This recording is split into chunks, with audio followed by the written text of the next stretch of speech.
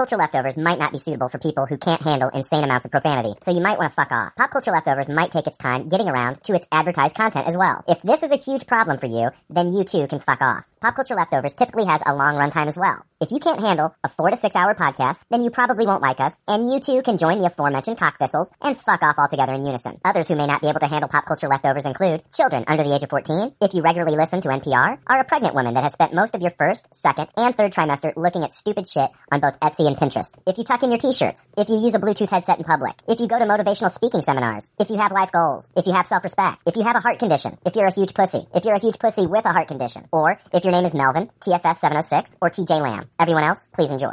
Episode 176. There's already like 7 million podcasts talking about pop culture and all that. Makes us happy like shooting at a womp rat, but it's all been done before. We don't want to be a copycat. We're the leftovers picking up the scraps dropped by the cool kids. It's a trap. Gonna toss it, gonna taste it. Do we love it? Hey, let's face it, can't erase it. Let's embrace it. Tupperware party. Subculture spill over like a vulture. Carry over counterculture, pushovers, pop culture leftovers. And with the uncool kids, what's to say has already been said. Leftovers. Pretty sure that the only talent is the band that's singing this. Pop culture leftovers. Are you ready for the only podcast hotter than a human torch? It's Pop Culture Leftovers. 5, 4, 3, 2, 1. Hey, welcome to Pop Culture Leftovers, the only podcast that sounds even better the second day after it's been uploaded. I'm Brian. I'm Jake. And we're the Leftovers. Stop! Hammer time! All right. Yay. We are back, fellas. Hammer time's back. Hey, yeah. Yep. You know, trifecta of fuckery. We missed you last week, Frank. Did we? Did we No, really? I was kidding. Yeah. I'm sorry. Last minute shit came up. I like how everybody else is leaning forward into their mic, and you're just like, you are all just sorts of just laid the fuck back. Yeah, I know. Bring that mic to you if you want to lay back. That's about as close as it gets. Pick it up. Like you did that one episode. All right. You got to show some initiative with that mic. Yeah. Episode 176. Yeah, getting up there. The climb to 200. Yeah, the climb to 2. We got a package this week. I'm going to open it up later. I'm not going to start off the episode with it. But yeah, we'll open the package up later. We got it from somebody in the Army, so we'll talk about that a little bit later. That's exciting. Exciting, yeah. It's probably some Anthrax. So final episode. Yeah, I guess that's still exciting, technically. Yeah. Anthrax, yeah. How it made it through the postal system. Yeah. Yeah. All right. Let's see here. If you aren't on Facebook, you won't know about this, but yes, it is true. The network AMC has contacted me about interviewing some talent for one of their shows going into its second season. I'm not going to tell everybody what it is now, just in case the talks fall out or something. Yes. But I have been in talks. We have been corresponding back and forth, and it looks like I'm going to be able to, hopefully, the week of March 13th, sometime that week, I'll be talking to 2 people from an upcoming second season. Yeah, our smarter listeners should be able to probably narrow it down, so your secret's probably safe. Yeah, I know. Yeah. I'm just not going to throw it out here on the show. I mean, there's no guarantee that I'm going to even be able to talk to these people, but they contacted me. That's a good sign, so yeah. Moving on up, AMC. Nice. Next step, Daryl. Oh, yeah. Me and Norman Reedus, we're going to be having a chat soon, I'm sure. Yeah, that'll get Jay back if we get Daryl on. Oh, yeah. Yeah. Norman Reedus, man. Hell yeah, motherfucker, Norman Reedus, man. Norman Reedus makes everything better. All right, yeah, so AMC. Kind of, I don't know, that blew my dick off when I saw that email. Yeah, that's crazy. Yeah. Was the header like AMC in your fucking email? Oh, it said, like, interview ops, and then, it showed, like, so at first you were probably like, ugh. Yeah, oh, yeah. I was like, what fucking asshole is contacting me about his Kickstarter project? Right. His fan fiction about whatever property he can't do. Exactly, so... Yeah, but I want to thank Mr. Joe Vitale for joining me on the last episode of Talking Taboo. That was awesome. Got to talk to him, and that was a lot of fun. Nice. Final episode of Taboo is coming out on Tuesday, and I'm looking forward to it. Hey, guys, you know what? Are you a big fan of the movie Saving Private Ryan? Yeah, I love it. Big fan of that movie. Hey, Frank, lean back just a little bit more. I can't. Jesus Christ. For somebody that looks so comfortable, you make me so goddamn uncomfortable. I'm sorry. I mean, I swear. Only reason Wow, why I that's do it ironic. is because of my back, man. No, you remind me of like the futuristic people in the the Wall-E. Oh, yeah. Just, oh my god. Just floating around in their fucking... We need to hover Pick around. that mic up. Don't be afraid No, of it. he's gonna make noises. He'll knock shit over. Just whatever. Just do what you're gonna do. And then I come in like a freight train too, or am I coming in light for some reason? I don't know. It don't matter. People don't listen to you anyway. Save It Private Ryan. Great movie, right? Yeah, love it. I found this out a couple weeks ago, and I wanted to bring it up sooner, but I forgot. But there's a scene in there where the American troops, they capture some German troops, and the German troops are like screaming, in German not to kill them and blah, blah, blah, blah, blah. And then the American troops just shoot them anyway. Do you guys remember that scene? Yeah, I do. Yeah. They're not German troops. It's bizarre. Okay, so what happened was I found out what it's translated, it's Czech. And what happened was when Germany took over Czechoslovakia, they dissolved their troops. They made their troops serve in the German army. Mm-hmm. And these guys are actually screaming at the Americans, "We're not German, we're not German, we're Czech." Ah, okay. That blew my mind that Steven Spielberg is just so brilliant. Oh, yeah. To put that in there, but then on the flip side, like, not even explain it in the movie. It's just one of those, like, things that, like, once you find out later on down the road, you're just like, what a master filmmaker to throw that in there, because it is historically accurate, but he doesn't hold your hand through it and, like, explain it to you later, like, oh, remember those guys that we captured? Those were Czech, I mean, it's just one of those things that if you find out, you're just really impressed by his filmmaking and his storytelling. Did you just get a chance to watch that recently again? No, I love hopping on Reddit. Reddit is the front page of Reddit is one of the. I don't really look at like the daily news. Like I don't go to any of the news sites or anything like that. My news usually is consumed through Reddit. And flipping through the front page of Reddit, somebody posted something about today I learned that. And then they posted about this, and they posted. I think it was a 10-minute kind of like YouTube video of this guy talking about this movie and some of the things that you may not know about the film, and what is historically accurate and what isn't. And the majority of it was historically accurate, except for like this one scene. That kind of blew me away. I just thought that was really cool. That is super cool. I love it when they do that, because then it gives you another reason to go back and rewatch those movies. With the knowledge now. Yeah. That is a movie I need to revisit. It's probably been over a decade for me. Same here. Oh, wow. See, I watch it every few years. I always start Band of Brothers over again. Yeah. And I've seen that about 3 times. Because the stories of Easy Company are just, it's one of those, it just sticks with you. But like, it's been a good 6-7 years since I watch it. And I always try to start it again. And I'll get to the second episode.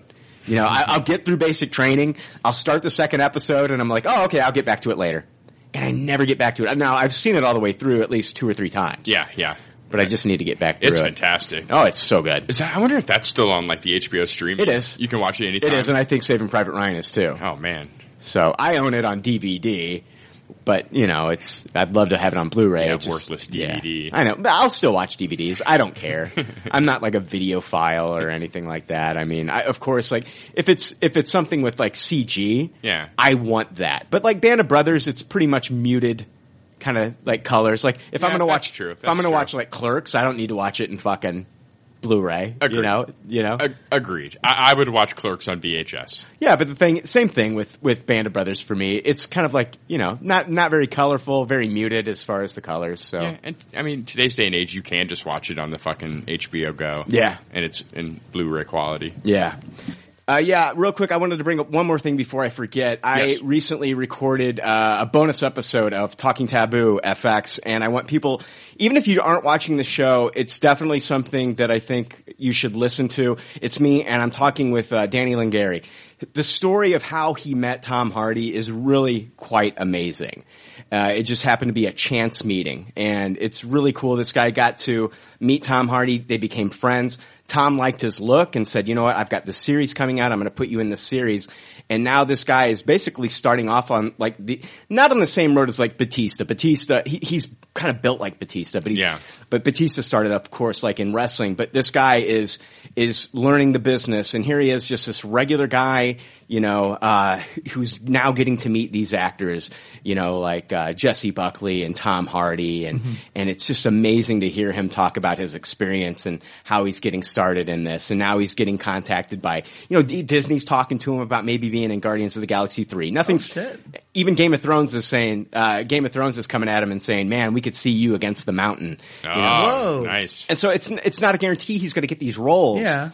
But he says it's just an honor to even be considered, you know. Oh, sure. He went to like the red carpet premiere of, you know, like the Moana movie and all these different things, and he's talking to people from Disney. And even after the interview ended, me and Danny stayed on Skype, and we talked for about an additional like 45 minutes. Oh, that's super cool. And we're just talking, and he was a professional basketball player over in Europe, and we started talking about the Chicago Bulls, and he was a big Bulls fan, and you know, he met Dennis Rodman, and we were just exchanging like Bulls stories. I told him how I met James Worthy, and he was also a Lakers fan, and one of the most genuinely nice guys I've ever talked to. And what he's doing now is basically, you know, using what, you know, his being in Hollywood and being in these features. He's going to be in this movie called Hyde Park coming up.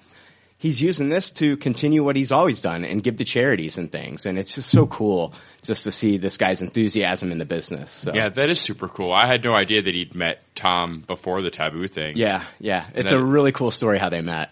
That's super cool. And you got to be pulling for the guy now. After all that. Yeah. Like hopefully he does make it big and get one of these big parts. I do. I really hope he does. I hope he makes it pretty big in Hollywood. And it's just nice that I got to spend the time with him, and he's a really, really fun guy. And found out that he just didn't want to be on our podcast just to promote himself. He listens. Whoa. Yeah, that's amazing. That is cool. He told me, he's like, dude, I listened to Talking Taboo. I think you guys are great. And I was like, yeah, I don't know if you listened last week, but I had my buddy Dan West on, and he was like, oh yeah. He's like, the British guy? I'm like, yeah. And he's like, oh yeah, I listened. And he's like, you know what? He's like, I teach sports to kids, and I have them all listen.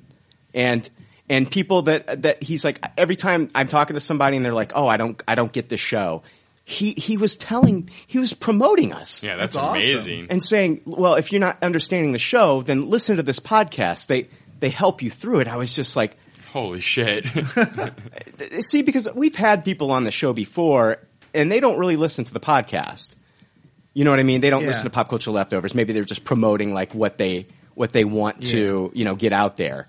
And I'm not saying anything against like past people we've had on the show, but like this guy actually listened. Yeah. And I was just kind of like blown away that here he is, you know, this guy that's in this Taboo show, which I think is phenomenal. Yeah, and maybe even at this point, fucking Tom Hardy's listened. You never know. No, I wouldn't go that far. I mean, the show's a passion project of his. Yeah. And if this guy's really his friend and that hype about it. Yeah. Plus, he was going to be on. I would just be honored if he just passed on the word about, you know, our podcast and our passion for the show to Tom. So, yeah. But yeah, I see that being highly plausible that he would do that. Stand up guy, guys. All right, we've got no iTunes reviews this week, gentlemen. But you know, I know. You don't get to hear the song. You know, that's the hey, see, if you want to hear the iTunes theme song, our little bumper, you got to send us iTunes reviews. Yeah, then I we love play that it. thing. You know. Even if it's a 1-star. Do you want me to give us a 1-star review for next week? All right, guys, let's move on to Good Pop, Bad Pop. It's time for more leftover reviews with Good Pop, Bad Pop. Good Pop, Bad Pop is where we talk about the things in the previous week and or weeks that we either watched or read. Sometimes we rate these things, and if this is their first time listening, we want you to be familiar with our rating system. The rating system is simple. If the leftovers don't like something, they toss it. If they do like something, they suggest you taste it. And if it's brilliant, it gets a Tupperware rating. If all the leftovers love it, then it gets the pinnacle of success, a Tupperware party. I'm going to start off talking about a couple things that I watched this week. I watched 3 movies. I'm going to talk about those later. But I did finish Luke Cage. Nice. Oh, all right. I watched the first 6 episodes after it first dropped, and I hadn't picked up the series. You know, you start hearing negative things about like how it goes later on in the series, and you're just like, you're just not rushing to get right back to it. Yeah, I'm in that boat right now still. Same here. Now, I do think you still need to finish it. I would recommend it. But the series started off, there was, some tasted episodes at the beginning. Mm-hmm. I thought that there were I thought there was at least a couple Tupperware episodes. Once you get to about 7 on, it's toss it for me. It's toss it. I'm giving the whole series a low taste it because, and I think this is the problem with the Marvel Netflix model right now, is I felt like in Daredevil season 1, you had enough content, you had enough story for it to be a 13 episode first season. Right. Yeah, I agree. And I think Jessica Jones was the same way. Yes. I think once you get to Daredevil season 2, Luke Cage, and possibly even Iron Fist coming up, just because you're greenlit for 13 episodes does not mean that you need to take advantage of all 13. I feel like there's plenty of Luke Cage stories to pull from, but with the one that they chose to go with, it should not have gone on for 13 episodes. There's just too many episodes where there's nothing happening and there's conversations going on that I'm just checked out of. So 8 episodes, trim this shit down. I'm saying 9. 9? Give it 9. We're I'm at the saying same place, basically, saying give it 9, 10 max, but like 13 was just too much. Just too much. The final episode, you got your boss battle, okay? And then you've got the wrap up. And I think the coolest stuff was the stuff in the wrap up. Now, another cool thing that I did like about the later episodes, they stretch it out for about 3, maybe 3.5 episodes, is the fact that Luke Cage does get hurt. And he's got bullets inside of his body, and it's like, how do you get these bullets out of his body when any type of surgical... he can't be pierced. Yeah. So they invent like this weapon that can hurt Luke Cage. It's called the Judas bullet or something. And getting the Judas bullet out of him, I mean, it gets pretty terrifying there for a little bit, man, with how they actually get this bullet out of him. And it gets pretty terrifying. I liked that part, but I think it went on a little bit too long. Mm-hmm. Yeah, that's... But I understand why it did. It's like, you can't have this guy just going around with unbreakable skin and this super strength just going around kicking everybody's ass. You've got to take him down a notch. You know what I mean? Yeah. Over 3 episodes may be a bit of overkill, though. Yeah. Well, I mean, even just use those 3 episodes, have him come back at full speed, and then finish it off with the 9th episode or something. Right. Yeah. This just went on way too long. And I feel like there's a great story in Luke Cage because I loved those not loved, but I enjoyed those first 6 episodes. And I feel like it just kind of tanked after that. They also made some suspect decisions with like their villain and what they did. I understand what they were doing. And I don't want to spoil it for you guys, but I'll let you watch it. Maybe, once you watch it, we can talk about it at a future time, but low taste it for the whole series. I think that there's a great story in there. I just think that story went on a little too long. I'm worried about the same thing for Iron Fist, guys. What's my Iron Fist deadline here? When do I need to have Luke Cage watched by? Iron Fist is coming out on March 17th. Huh? Oh, so I got like 2 weeks. You got 2 weeks. Just watch 1 episode a day. Yeah. And you'll be there. I feel like I have to start over at this point. It's been so long. Yeah, you might want to start over. I only watched the first one, so it wouldn't be much for me. I think I did like 5. Yeah. So, yeah. But that could be a concern going forward beyond that even. It really is. Because you don't want to have that episode count married to it. Yeah. If you're going to tell a story that could be good at 8 or 9 episodes, do that. Yeah. Have the shorter season, but make it all quality. You're absolutely right. And I feel like Netflix is... I guess it depends on like the creators and the writing team that they have involved. They can do this. It's not like they're married to, 13 episodes and they all got to be 55 minutes. Right. You're not I watched a series this last year called The OA. You know, that was it was a Netflix original series, and it was Saul Batman-Glij, his story, and Britt Marling. And I loved that show. I thought it was very high concept, and people are still talking about that show. I mean, you go to the OA Reddit, people are still talking about it. But what did they do in that? It was each episode was called Chapter 1, Chapter 2, Chapter 3. Just like in a book, certain chapters are longer than other chapters. Now, when you were watching this show, you could have one episode that's going to be 30 minutes. The next episode's going to be 44. Right. The next episode will be 42. Yeah. Each one, they just gave it enough story in each episode to what that chapter needed. It wasn't like, okay, here's chapter 1, it's got to be 55 minutes. Chapter 2's got to be 55 minutes. Chapter 3's got to be 55 minutes. I think that's something that's old throwback to network television, because you had to hit time slots. And now that we're in we got a new model. Right, exactly. Yeah. Go ahead and expand on that. Yeah. Have a little bit shorter episodes, some a little bit longer. That'd be great. It's smart. It is. Yeah, I couldn't agree with you more on this. Like, don't drag it out just to drag it out. Right. Yeah. Like, in Iron Fist, definitely a huge worry there for Yeah. the same thing. There's shows that do it right. And I'm not saying that every show needs to do what Netflix is doing. Sure. You know, like Game of Thrones, I want my hour, okay? Yeah. And Game of Thrones has been able to do it every week. They've been able to give me that story and nail it. And they'll leave me on good cliffhangers for the next week, you know? Right. But on the flip side, you have something like the Marvel series, where I think it would be refreshing to where they're like, oh, guess what? Iron Fist is coming out. And not to say like if Iron Fist gets a 9-episode order or a 10-episode order to say that, oh, okay, I guess they just don't have faith in Iron Fist. Right. No, we've got a story, and our story is good for 9 to 10 episodes. Right. Now, if they've got a 13-episode Iron Fist, that's fine. But you know what? Fuck it. If they've got a 14-episode Iron Fist, I'm fine with that. Just give me the best story you can give me. I agree. And the kind of the cliffhanger Indian model, I think, has to go with the Netflix model. I find it kind of annoying. Like, it worked with Daredevil season 1, but in Daredevil season 2, it was laughable. Like, it's like, oh, Daredevil just found a pit. Cue the music. Watch the next episode. Yeah. It's like, I don't know. It's the Netflix model, just like you're saying. Tell your story. Show it in chapters. Yeah. You don't need these giant cliffhangers. No, you don't need cliffhangers. I'm on Netflix. episode 7. What are you trying to, like, lure me in with this fucking pit bullshit? You don't need cliffhangers in a Netflix series. No, Yeah. it can just end because you have immediate access to the Absolutely. next one. And there's going to be somebody that's going to say something about, oh, well, you occasionally get the hour-and-a-half episode of The Walking Dead. Yeah. I'm actually going to be on the naysaying side of The Walking Dead for a change and say that on those hour-and-a-half episodes, those are usually when you get the extra filler bullshit that nobody cares about. That's for commercial space. Yeah, I'd say most of the time. I did I'm in the minority. I loved the Morgan solo episode that went an hour and a half. I loved it. I thought it was fantastic. There was a lot of story to tell in that. Yeah. That was on one of the rare Yeah. occasions where Yeah. they needed that. Yeah.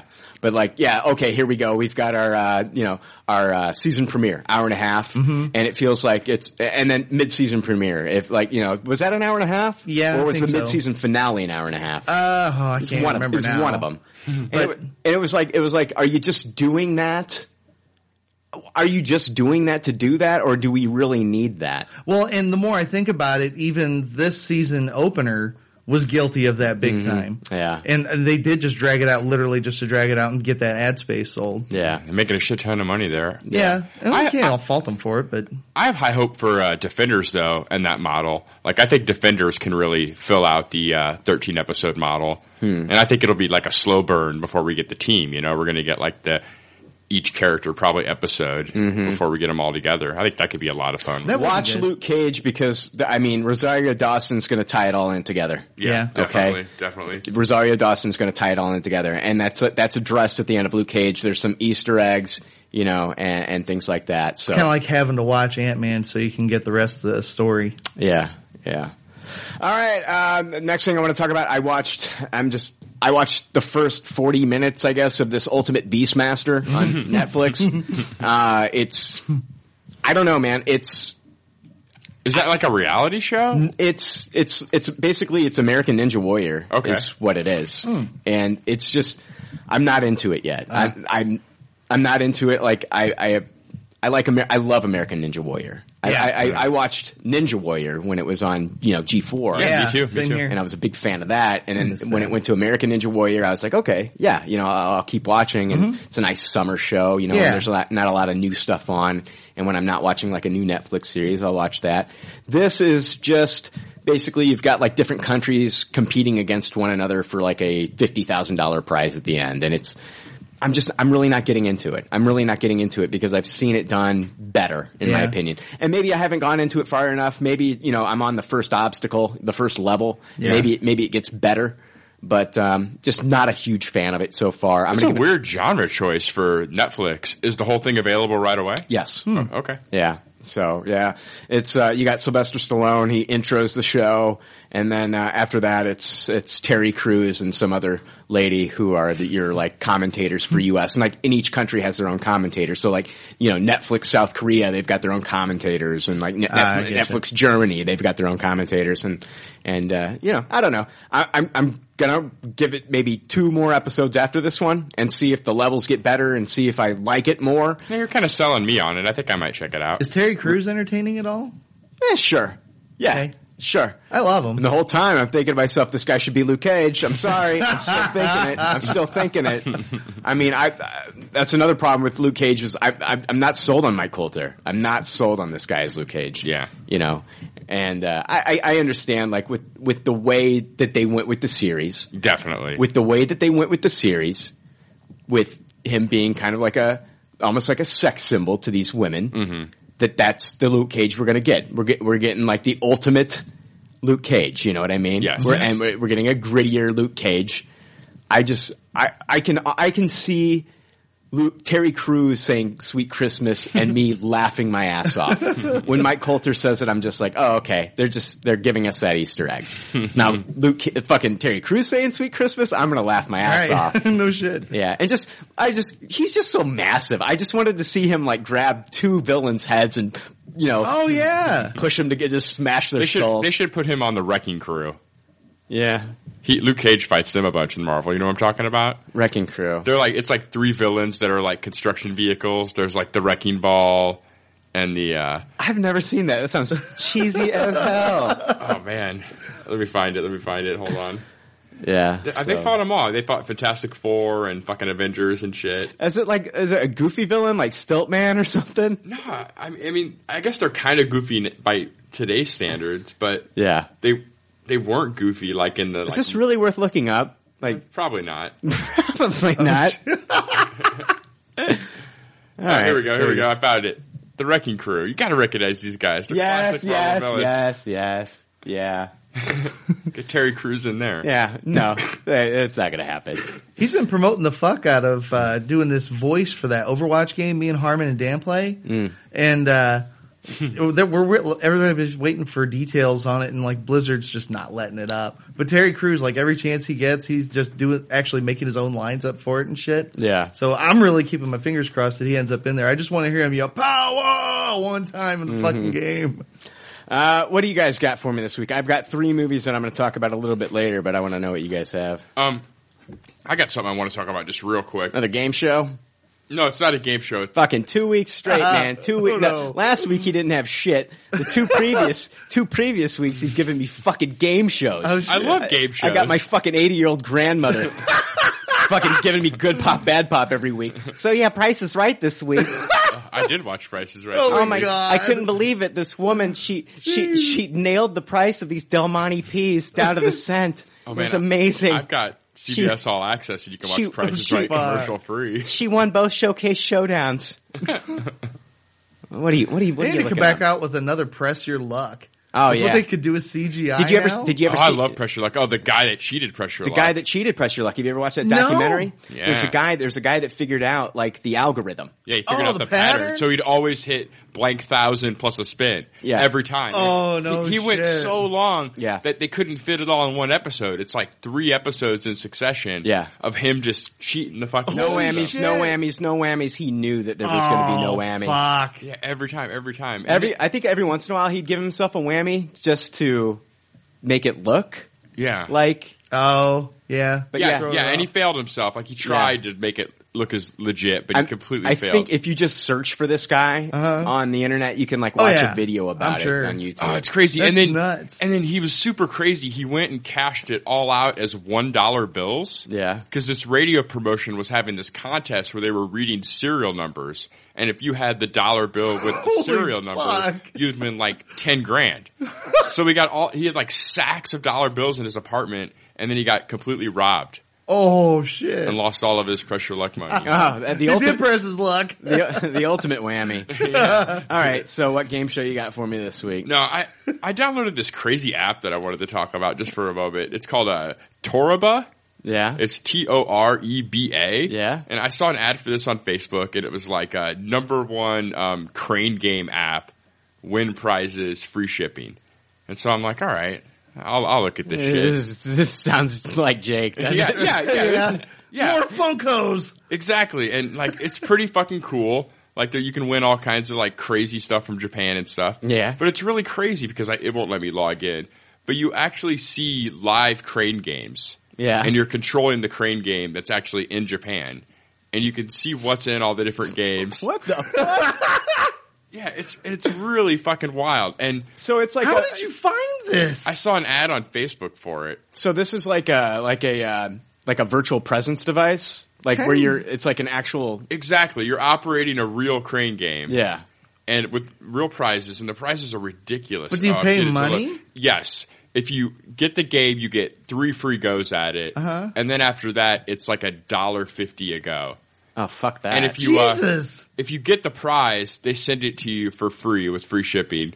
I have not played one time. Oh, okay. I still have my 3 free spins right there, remaining 3 times. Okay. You can go into the machine and watch people play. Uh-huh. Because it's like the actual thing, you have to like kind of get in a line to be Yeah. able to play for that item. Man, And you're everything. gonna get one of our listeners is gonna like get hooked on this now. They're gonna have like a Hey, look, $750. there's one with credit the bill. extra big Yoshi plushies. Why don't you just go to the store and buy one? They don't have those here. Well, buy it from Japan. Get John to hook you up. Yeah, no kid. I haven't played. I've just been watching and looking at the stuff, but this is fucking crazy. Look at this. Look what they had in a crane game. Do you see what that item says? Which one? This one right here? Is it a fleshlight? Right here.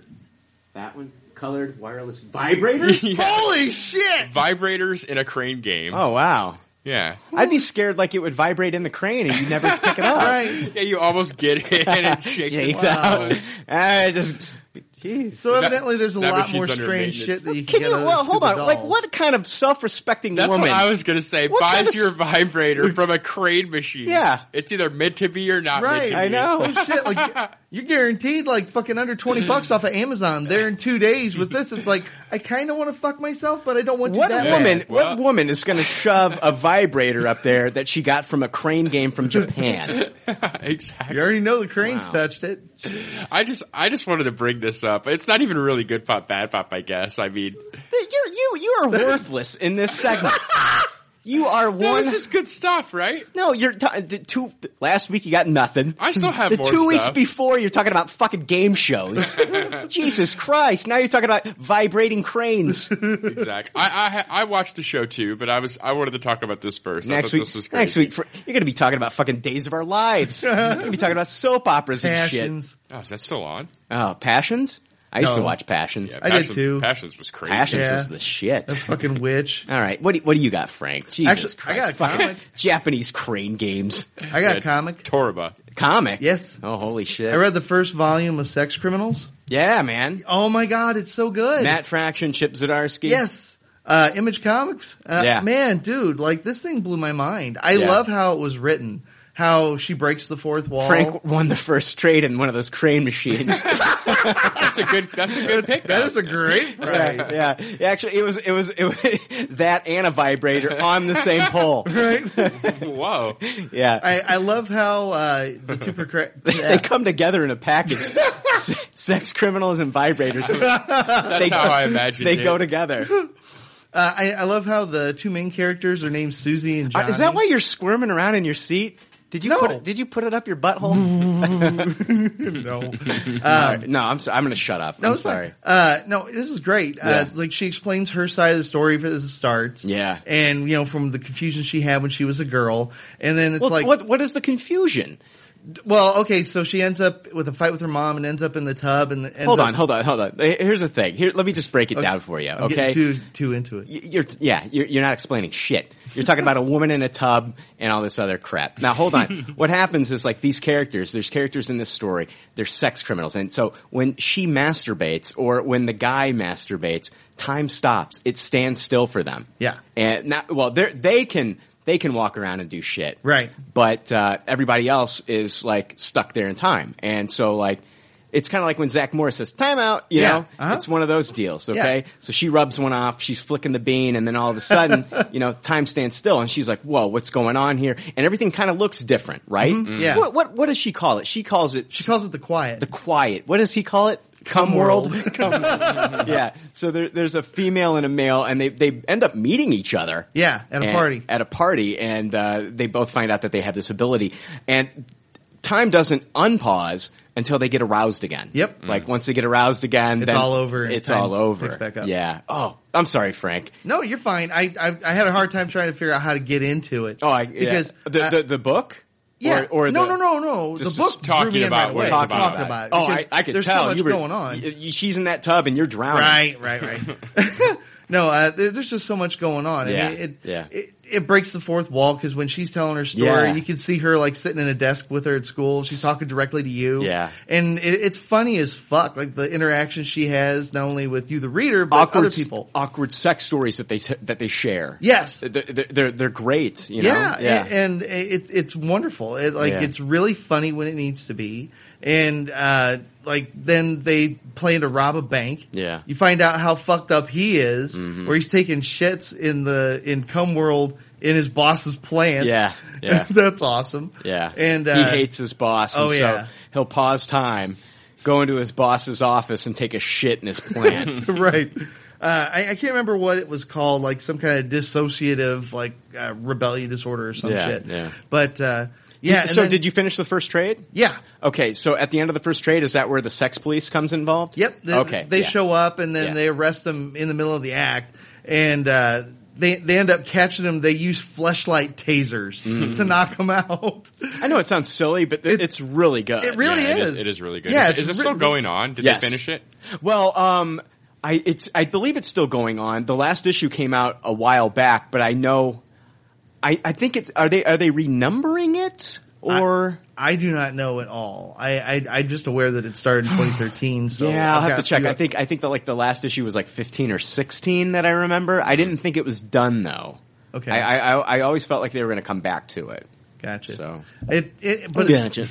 it's awesome. It's funny. Yeah. It's hilarious. Yeah. The art is great, and I love the effects that they have when they're in the quiet or Cum World or whatever. Yeah. Because it's like lighting effects and shit. Yeah. It's really cool. It's really trippy. Yeah. And the segue is you might see them grunting and groaning. All of a sudden, there's the lights. It's Yeah. you know when she's in and when she's out. So they both have to climax at the same time though, in order for them to pause time together. Right. And there was one time she accidentally aroused him and he froze, and that was Yeah. how they figured that out. She's Right. like, fuck. Yeah. So It's a great fucking it's a comic. great story. Yeah, I got Ashley reading this. Oh, no shit? Yeah, she loves it. It's great. Yeah. I already ordered the next book, so I'm going to chew through that when I get it. Yeah. I tried to read the Chip Zdarsky Jughead. Yeah. And I really didn't get that far into it. It's Yeah. just something about it.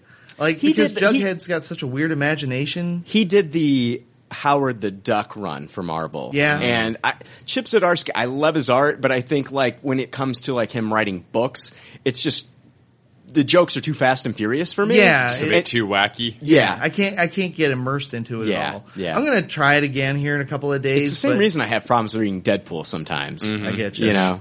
But yeah, I got you. I didn't finish that one, but I read Yeah. the fuck out of Sex Criminals. It's So great. good. So yeah, good. it is. Yeah. Highly recommend it. What It's did they a give you? Tupperware. 6 Tupperware, issues in that absolutely. first trade? Is that how far they go? What's Yeah. that? 6 issues in that Six, first yeah. trade? Yep. Yeah. Let's see here. I watched. Do you guys have anything else? I had something else, but I can wait. Yeah, wait for it. I'm going to get through a couple movies and we'll break up this segment a little bit too. I went and saw Fist Fight. Oh, nice. This is when one school teacher gets the other fired, he is challenged to an after-school fight. It stars Charlie Day and Ice Cube, Tracy Morgan, Jillian Bell from Workaholics. Dean Norris is in this from Under the Dome. Oh, gotcha. For Breaking Bad and whatnot. Yeah. Dennis Haysbert, he took a break from, all of his 700 Allstate commercials to do this as well. He's got a little bit of appearance in this. I am going to give this a taste it. It is not as bad as what the critics are saying. There are some parts in it that are just ridiculous and stupid. It starts off all right, gets really bad towards the middle. It's the last 30 minutes that are gold. Yeah. And it starts with the father and daughter talent show. I recommend that you watch it. I want to see it really bad.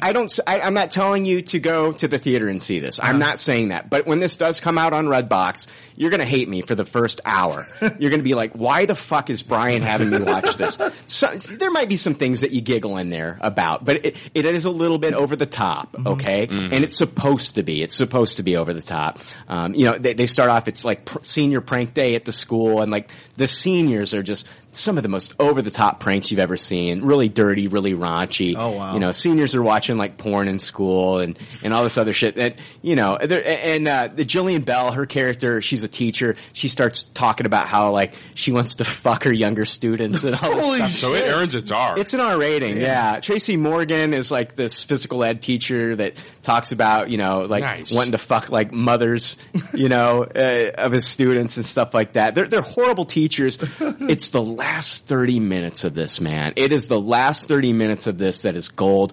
There is a father-daughter talent show, and I'm not going to spoil it for you, but you will laugh your fucking ass off. I'm literally in the theater just dying laughing and loving this. It's like one of those performances like in Napoleon Dynamite where he has his moment on stage. Oh, yeah. And you're just like, this goofy kid is just like killing it on stage with those crazy moon boots. Right. And you're loving it. I love that part. This earns its R rating. This talent show earns its R rating, and it is fun. It is a funny father-daughter moment, and it's a fist-pumping moment. I laughed so fucking hard. The fight is crazy, but I'm also giving this a taste it because of the message. You're watching this and you're like, it's just a goofy R-rated, rapid-fire jokes, dick and fart, all that shit, sex, all that jokes. But there's a message here that the teachers in our school systems aren't respected, and they're not the good ones. Yeah. Right, the good teachers. Yeah, that's a great message. It's a great message, and they really drive that message home in the last, I'd say, 20 minutes. That's the message of this. Not only are they just having fun with this story, and it's fun to just see Charlie Day freaked out by Ice Cube.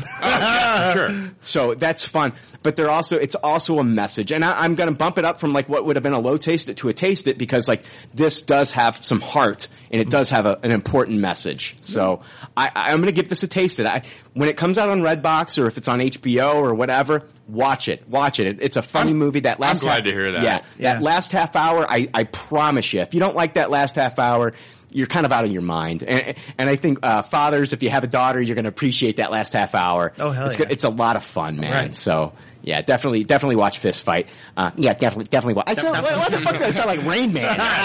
Let's go play some blackjack. Oh, shit. Come on. Yeah. No, next thing I watched The People's Court this week. No, that was in Rain Man. Yeah, People's Court. Oh, People's yeah. Court. It's on at 10. Wapner. Yeah. That's right. I saw The Great Wall. Oh, my God. The Matt Damon movie. Yes. Was it awesome? Hold on. When a mercenary warrior is imprisoned within the Great Wall, he discovers the mystery behind one of the greatest wonders of the world. As wave after wave of marauding beasts besiege the massive structure, his quest for fortune turns into a journey toward heroism as he joins a huge army of elite warriors to confront the unimaginable and seemingly unstoppable force. It stars Matt Damon, Tian Jing as Commander Lin Mei, Willem Dafoe as Ballard, Andy Lau as Strategist Wang. They got a strategic wang in this one, Frank. Wow. Yeah. I love it already. Can you verify that? Yeah. Can you win a strategist wang in your little crane game? Oh, I'm sure. All right.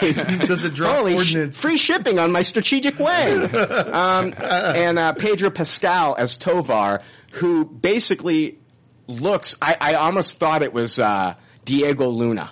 For a moment there, I thought this guy was Diego Luna. Cassian Andor from Rogue One. Yeah. I was like, what the fuck? I had to get on IMDb during the goddamn movie because I thought this guy was Diego Luna. This guy reminds me so much Good of thing Diego. you were at the Great Wall and no one else was there. I was like, oh my god, is this movie going to sink this guy's career? You know? I mean, you got, what do you got? What's that guy from Fantastic Beasts? What's that guy's name? Which guy? The main guy from Fantastic Beasts. Oh, fuck. Oh, now I'm drawing it. Eddie Redmayne. Eddie Redmayne. Yes, Eddie yes. Redmayne does The Theory of Everything. And then what's his next movie?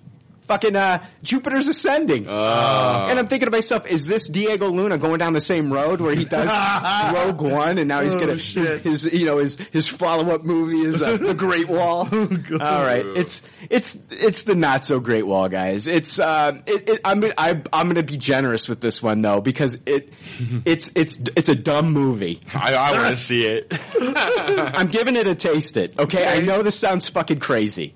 And I'm not going to recommend that you see it in the theater. The CG on what they call in the synopsis I read, the marauding beasts, the CG is awful. It is laughable. It's like, do you remember watching Clash of the Titans? Yeah. When you got like the claymation villains and shit? Yes. It's that laughable. Really? There are parts and times. You're talking original Clash of the Titans? Yes. Not the remake? Fuck. I'm talking original Clash of the Titans. It had an excuse. Like, I'm talking like some of these, like the CG monsters in this, you can just, it's green screen. Like, it's so bad. Yeah. It is so bad. These monsters kind of like have a hive mentality, you know, and, it's fun though. There's parts of it that are fun. Like Matt, I'm going to compare it to like when Dwayne "The Rock" Johnson did Hercules. It's that kind of fun. Yeah. Okay. Is it somewhat self-aware? Is it like on a Starship Troopers level, maybe? No, I wouldn't say that. It's not like Starship Troopers, but there is some comic relief in there. Willem Dafoe is collecting a paycheck in this one, guys. I mean, he's just there to collect a paycheck. Matt Damon, they do explain why a white guy is here, you know, and I'm sure they do. They do. And I guess it makes sense. Like, you know, I don't know. It's I think that this is one, like, when it comes out on Redbox, you know, spend the $1.50. Yeah, I'm there. Spend the $1.50 to watch this one. It's going to be ridiculous. You know, you find out what the weakness is, you know, for the beasts. Mm-hmm. And, you know, the CG's a little over the top. But the story, it's a simple story. And it's easy to follow. It doesn't get too convoluted. You know? That's kind of upsetting. So, I don't know. It's a simple, fun story, you know, and the character designs on like the actual warriors and like some of the things that the warriors do. It's really interesting. The wall is there and some of the stories about the wall are true and then some are legend. This is one of the legendary stories is what they tell you in the opening credits. And so like every 60 years, these marauding beasts will come there and they have to fight them. But every 60 years when they come back, they're smarter. Okay? Yeah. And it's a hive mentality. So there is a queen. So kill the queen, kill the beasts. Right. So that's what they're trying to do here. And when the beasts are attacking, you know, they start doing like this pile-up thing on each other trying to climb over the wall. Yeah. They do have – it's very cool. They have like the army is broken up into – they've got the people – and the way they look is really cool. It's kind of like Asian influence meets Elvish. Their armor. Okay. It's very cool looking. And it's kind of like samurai meets Elvish. Yeah, it's really cool. And the colors really pop on the armor and shit. But you've got like the guys in red and they'll shoot the arrows, and then you've got the guys in black and that's like your ground forces. But it's the female warriors that they have in blue that I thought was the coolest thing, and they should have really gone into this a lot more. They didn't spend a lot of time on it, but they would stand out on these platforms that were that overlooked the wall. Mm-hmm. And there's like 5 platforms that branch out. And each one of them was connected to like a bungee or like a zip line. Yeah. And they would what they would do, and they would be controlled by these cranes. These guys behind them would lower them and then pull them back up. Oh, fuck. They're holding these gigantic spears. And so as these beasts are climbing up the wall, they would dive off and do acrobatics and aerial moves and cool. stab Holy the beasts. shit. And then these guys would pull them back up and they'd go back in for a second. Now, sometimes they'd have a beast grab them and pull them down. And like, by the end of it, man, they're showing like them pulling back these ropes with these cables, and they got blood on them. I'm just like, wow. That I really enjoyed that. Yeah. I hadn't seen that done in a movie. So that's wild. They're introducing some cool new concepts into this. It's just unfortunate that this was not more Lord of the Rings. Yeah. It was more of the Hobbit CG where it was like really bad. And Warcraft. it was like Warcraft. Yikes. But I think the story's a little bit easier to follow than Warcraft. Oh, yeah. For me it was. And that's what made it so like, it's a popcorn movie. Was it a tight movie? They keep that shit under 2 hours? Hour and 45 minutes. Perfect. So yeah, I Perfect for that highly kind of movie. recommend that once it comes out on Redbox, if you are bored and you just want to like watch a popcorn movie and kind of just like, it's one of those movies you can probably be on your phone and fuck around a little bit, Yeah. and you might be like me, you might be confused. You're like, hey, is this guy from fucking Rogue One? And you can look that up on your phone, Be like, oh, thank God. Yeah. Am I wrong? Is Pedro Pascal the same guy that was in Game of Thrones? Yes, that's who it is. Okay. Oh, okay. He All right. was Who the did he- Viper. Yeah. He's the guy that gets his head popped. Can you see why I think he might be Diego? Yeah, I can see that. Yeah, I can see that. Yeah. That is who that is. All right. Final movie that I wanted to see. I just got out of the theater, so I got to collect my thoughts on it. Yeah. I literally just got out of the theater seeing this. I went and saw the new Jordan Peele movie. It's written and directed by Jordan Peele. It's a Blumhouse production. Nice. So it's a horror film. It's called Get Out. Yeah, I've seen the trailer. And 100% on Rotten Tomatoes right now. Unreal score for Rotten Tomatoes. I saw it, and guys, it's a very, very, very well done movie. This movie's done very well. I thought it was fantastic. Yeah. It started to get a little weird. It started to get a little weird at a certain point in it, and I was like, okay, are the critics right about this? What makes this horror movie so good is I can promise you that this is a horror movie that sticks the landing. Wow. It sticks the landing. That's impressive. I promise you it sticks the landing. It's a horror thriller mystery. It sticks the landing. I'm not going to give away too much about it. It does bring up a lot of racial stuff. So it's very racially aware, but it's done very well. And you can also see Jordan Peele's influence in this as far as some of the humor. There's a character in this that's very funny, and it's almost like it's Jordan Peele's voice through this guy. Great casting all around in this. I thought it was fantastic. I highly recommend you see this in theaters. Blumhouse is going to make money hand over fist with this one. Is it going a lot of buzz. Is it going to beat out Batman this week? I'm not sure. Lego Batman? I'm not sure. Not sure if what's going on. But I mean, these Blumhouse movies are traditionally known for making movies that are $5 million or less. Now, the last one I know that they came out with was about $10 million. So they are upping the budget, Okay. But, and I think that might have even been The Visit. Was that the one, M. Night Shyamalan? Yes. Oh, yeah. They may have given that one $10 million. So usually these are around $5 million. Oh, no. It was, the Blair Witch one. Did Blumhouse do that one? I think you're right. I think they gave the new Blair Witch about a $10 million budget, which is out of the ordinary for them. They like to make their money back, and you can with a horror film. You don't have to spend $100 million on a fucking horror film. Right. You can spend $5 million, make a horror film, and then if it bombs, you're still going to make your money back. Right. Yeah, it's easy. And that's awesome for Peele. He's got to be so proud to have that 100%. I'm proud of him. I was worried about, I loved watching Key and Peele. It was one of my favorite sketch comedy shows. Sketch comedy kind of died out for a while. You saw sketch comedy dying. Even Saturday Night Live was dying for a long time. But you've seen Amy Schumer come out with her show, and it's doing quite well. And you see Key and Peele doing their show, and it's doing quite well. And so when he left Key and Peele, I was like, oh man, what are these guys going to be able to do? And they made Keanu, and it was a fun movie. I gave it a high tasted on the show. And he does this, and it's completely, I didn't know this guy knew horror. Yeah. The trailer for this was very intriguing. Oh, it's so good. It's so good. I'm not going to talk too much about it. Yeah. I'm just going to tell you that no, I'm not going to. Just watch it. Yeah. Watch it. Trust me. Sadly, it's going to be a wait till Redbox, wait till streaming for me. It's just hard for me to get to the movies right now. Oh, yeah. The car situation. Yeah. So, there you go. All right. What else you got for Good Pop, Bad Pop? And then we can wrap up this segment. I just really quickly want to talk about a show. I watched a new HBO original comedy show called Crashing. Have you heard about this? I've seen like the trailers for it. Yeah. It's created by Pete Holmes. I don't know if you know who that is. He's like a struggling stand-up comedian. Yeah. I know who it is. He's done a lot of different stuff. Yeah. And this is basically like one of those shows where it's like he wrote it and it's kind of like his life like amplified. Like it's not really what happened to him. Right. But just a real down and out situation. Yeah. It starts with him finding out that his wife cheated on him, and he goes to the comedy club and gets encouraged to go up there and just be raw about everything, and just totally bombs. Yeah. Goes up there and just nothing, you know.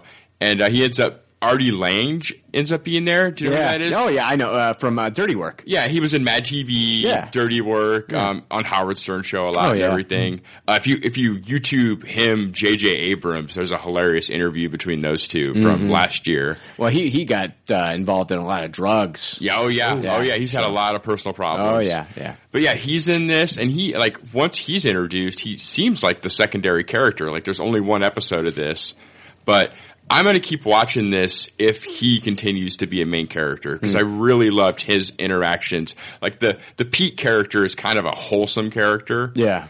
And Artie, he's just like completely out there. Yeah. And it's really fun to see these two interact. The dynamic between them. Yeah. And like the Artie just does not give a fuck. Yeah. And Pete's just like trying to come to terms with all this like life situation. Right. Like his wife was earning all the money and he's been trying to do the stand-up comedy thing. So basically now he's just out on his own with nothing. So I'm gonna give this a solid taste it. Yeah. It's Judd Apatow wrote the first episode and he's executive producer. But after this first episode, like he's, letting it go. Yeah. So we'll see. I'm gonna give it a couple more episodes and check it out. I might check that out too. Yeah, you guys watch Young Pope yet? No, I haven't. No. Heard a lot about it. Heard a lot of good things about it. Yeah, Really? heard a lot of good things about it. Yeah, I've heard a lot of good things about it. I want to check it out. Jude Law, I like him anyway. Yeah, I like Jude Law a lot too. Yeah. He's got a lot of detractors. I know a lot of people that fucking hate Jude Law. Sure. I'm gonna. God, I damn love it. Jude Law. Can I admit something here, and you guys are gonna think I'm fucking crazy? Yeah, go for it. I enjoyed Sky Captain in the World of Tomorrow. Really? Oh, I never Yeah. saw it. Yeah, I enjoyed that movie. I visually, I thought it was just. I liked that that futuristic night. Basically, it's a futuristic. If it's like if the 1930s or 40s was set, like what their vision of the future would be. Mm-hmm. It's so bizarre. I'm not saying it's not steampunk. It's just like if you were from that time period and you were trying to envision what the future would be, that's what it was like. Like a lot of, I think there might have been Zeppelins in that thing, like futuristic Zeppelins and shit. It's I don't think I've seen it. It's Angelina Jolie, Jude Law. Oh, wow. I remember hearing about it, but I people didn't watch hate it. And people listening right now, like they're rolling their eyes at me. And I guess for me, it's just a guilty pleasure. I liked the way it looked, and I thought the story was fine. I liked it. So yeah, Sky Captain of the World of Tomorrow. It came out in 2004, 2005, I believe. It's about 13-year-old movie. So hey, let's take a quick break. This episode fucking blows. Yeah, I'm ready. I need a cigarette.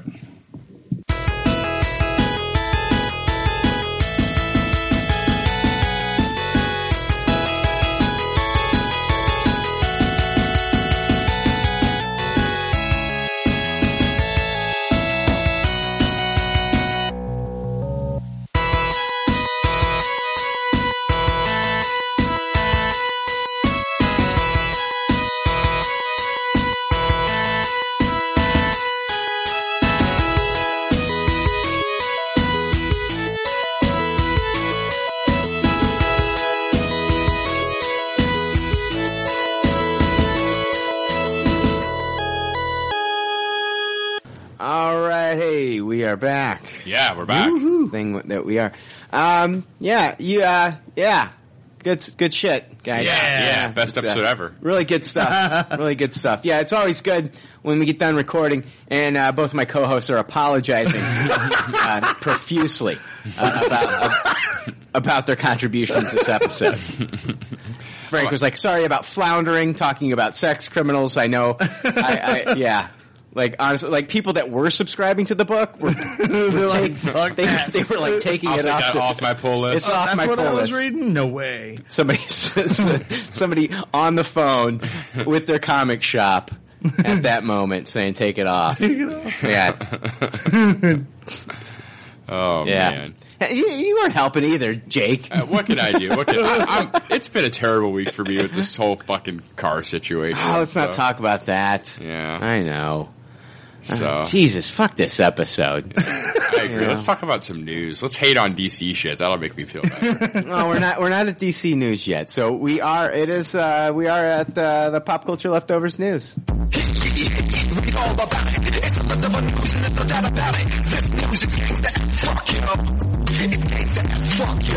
Ah, Jesus, gangster. All right. I hope it delivers. Is it gangsta as fuck? Oh yeah. Well, hold on. The Stars series, American Gods, finally got an official release date, April 30th. That's a Sunday. So finally, I've been waiting forever to find out like when it's going to premiere. It's going to premiere on Stars April 30th. And my podcast, American Gods After Show, you can listen to the Zero episode now. Jimmy McKnight is going to be on that with me, and we've recently added Ashley to the podcast. Oh, sweet. Awesome. So it's going to be me, Jimmy, and Ashley. So that'll be coming out. First episode will be coming out May 1st, 2nd, whatever the fuck. Yeah. So Fargo Season 3 officially hits FX on April 19th. And if you want to read the official synopsis, you can online. It's available there. I'm not going to bore you with it, but it's going to be pretty fucking awesome. Can't wait. Ewan McGregor. It's going to be awesome. So it takes place in 2010. So this is the latest installment of that series. So Big year for Noah Hawley. huge Yeah. year for Noah Hawley. So, guys, on February 21st, director Guillermo del Toro tweeted the following: Hellboy 3, sorry to report, spoke with all parties, must report that 100% the sequel will not happen. And that is to be the final thing about it. What a fucking Debbie Downer jerk tweet, kinda, right? He's sad. He's Yeah. upset. Yeah. He's upset. This guy is, he got pushed out of Pacific Rim. Mm-hmm. He feels defeated. Okay? Yeah. I mean, he wanted people to take part in this poll. Do you want to see Hellboy, do you want to see Hellboy 3? Yes or no? There's a poll he put out on Twitter. Yeah. He said if I get enough people, 100,000 yeses or whatever, I'll take it to the studio. He did.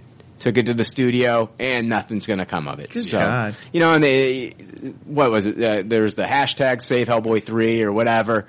Ron Perlman was pushing it, and so was Guillermo. This is a passion project. He wanted to do the trilogy. Yeah. I think he was too ambitious too. I do. I felt like he not only wanted to do Hellboy 3, but he was talking about 4. It's like, dude, get 3 first. Yeah. Slow your fucking roll. And if you get 3, if you're lucky enough to get 3, end it with 3, because you're not going to get 4. Right. Yeah, or at least see if 3 goes gangbusters by some miracle. Yeah, by some miracle. That's unfortunate, guys. But I don't have the exact tweet, but the Hellboy creator, Mike Mignola, he tweeted that plans for Hellboy in future movies haven't been scrapped, or future projects, they haven't been scrapped. And then Ron Perlman responded to that tweet, to Mike Mignola's tweet, saying that any future movies with the character, that himself and Del Toro would not be involved. Yeah. So, yeah. Seems like they are bitter Bettys. They're out. Well, I mean, I as a fan want to see it. Yeah. And is it? I mean, it feels like every time something falls apart, Jake, I'm saying the same fucking thing. I'm saying, oh, Netflix. Maybe Mignola doesn't want it. Maybe that would explain why they're directly responding to Mignola. Yeah. But the thing is, like, both movies have not been. The first movie was profitable. Mm-hmm. The second movie was not profitable. Oh yeah. And I felt like the second movie was superior to the first. I loved the second film. I thought it was better than the first film. Yeah, I know you were paraphrasing Mignola's tweet, but it sounds like he's saying maybe he has other ideas for relaunching this property. So at this point, there's no room for a Hellboy 3 in this version of Hellboy anymore. Yeah. Maybe it's just a matter of time, like time's run out. Yeah, let's. I don't know. I'm upset though that Del Toro doesn't get to finish his trilogy. Is he poison now? Is he poison for studios? A little bit with Crimson Peak and Pacific Rim and Hellboy. Yeah. A little bit. I mean, internationally, Pacific Rim did really well. Mm-hmm. They're lucky to we're be getting another Pacific. Oh, I know we're getting this. And Stephen Knight's doing it, right? Mm-hmm. John Boyega is going to be the lead in this one. Yeah. Charlie Hunnam not coming back. We're getting John Boyega in it. We finally got it's called Pacific Rim Uprising. We got our, oh yeah, I know. Jake hates the title. Here we go. Here we go. No, we got a first look at the new Jaegers and stuff, and, John Boyega's really excited, been, posting some tweets, different looks at Jaegers and stuff. I'm excited to see it. I can't wait to see it. I think he's so charismatic. I can't wait to see what he can bring to it. If you remember, Pacific Rim was our very first Tupperware party on the show, so it holds a special place for me. Still deserved. Still deserved. Absolutely. Yeah, it was an awesome very movie. fun. Still holds up. Yeah. I happen to think that he's just in that for me, I still love him. I think he's great, but I think he's viewed by Hollywood and the producers and stuff as kind of like where M. Night Shyamalan was for a while. He's in that timeout corner in Hollywood. Yeah. He needs to, maybe do something smaller. Make something not so commercial. Go back to your Pan's Labyrinth roots. He's been involved quite a bit lately with different video game projects too. Yeah, but those have been falling out too, right? Wasn't he supposed to do that horror film, the horror Silent Hill? Silent Hill? Yeah, and Norman Reedus was supposed to be working on something with him? Yeah, that was with Konami, and a lot of that fell apart because Hideo Kojima left. Yeah. And they're still working together on a new project called Death Stranding. Let's think about all the projects this guy's been. I love Del Toro. I'm not trying to talk bad about it. He dips his toes into like 100 pools. We were supposed to get an incredible Hulk TV series from Del Toro. Justice League Dark from Del Toro. None of these things have come to fruition. It seems like, honestly, he's kind of like Adi Shankar in a way. Adi Shankar, he's talking about, Adi Shankar was talking about coming back and doing the next Dredd movie. Yeah. And, Dredd 2, I want to do Dredd 2, Adi Shankar, I can't wait for Dredd 2, I hope it happens. And then, who was it? It was, somebody from one of the Dredd, people involved in Dredd said, if we do a Dredd 2, Adi Shankar's not going to be involved. So it's like, why is Adi Shankar, does he know about this? Like, why is he being a cheerleader for this project and acting like he's involved? And yet I got somebody saying that he's not involved in this project. So. Yeah, that's wild. Yeah. I don't know. Why am I talking about Adi Shankar right now? Animation director, Hayao Miyazaki? Yes. Is that how it's pronounced? Yeah, Miyazaki. Miyazaki. He's famous for like the 2 movies that I've seen. Yeah. No, I saw another one of his movies. Did you see My Neighbor Totoro? No, I haven't seen that one. But years ago, I saw this movie that he did. It's probably like his most recent one, Arrietty or something. What's it called? I have not seen that. I have seen it with Will Arnett as one of the voice characters in it. Yeah. And I loved that movie. I didn't know it was Miyazaki. Yeah. But anyway, he retired in late 2013. Mm-hmm. Yeah, he did Princess Mononoke, Spirited Away. These are movies that are new to me, but I've fallen in love with. I've fallen in love with his directorial style, the animation, the stories. I love the character designs. I just think this guy is brilliant. And he's coming back. He's coming out of retirement to direct a full feature film. And that's amazing. No details on what the movie is, but god damn it, he's 76 years old, and I am excited as all hell to see this guy come out of retirement. I'm also excited to continue watching his movies. Yeah. So there's still a bunch of great shit you haven't seen. Oh, I know. My Neighbor Totoro. That's another one that I've been. Castle in the Sky. Castle in the Sky. I've been hearing about these things. Can't wait to watch them. I like to. I'm kind of waiting for these to hopefully come back into the theater. Like that's how I've been viewing them in the theater for the first time. That's the best fucking way. Oh, it's so good, so good. I recommend if you haven't seen Spirited Away, you haven't seen Princess Mononoke, get out there, watch these. I mean, they're real cheap. I was looking on Amazon. You can get them for like $12-13. Oh, no shit. Yeah, you can get them for pretty cheap. Yeah. Oh, God. Yeah. So anyway, coming back and doing a new film. Cannot wait. Yeah, that's exciting. Yeah, you guys ready to move into some Marvel news? Yeah. Yep. All right, here we go. I got tons of Fox fucking Marvel news this week. Nice. X-Men shit. Tons of it. All right.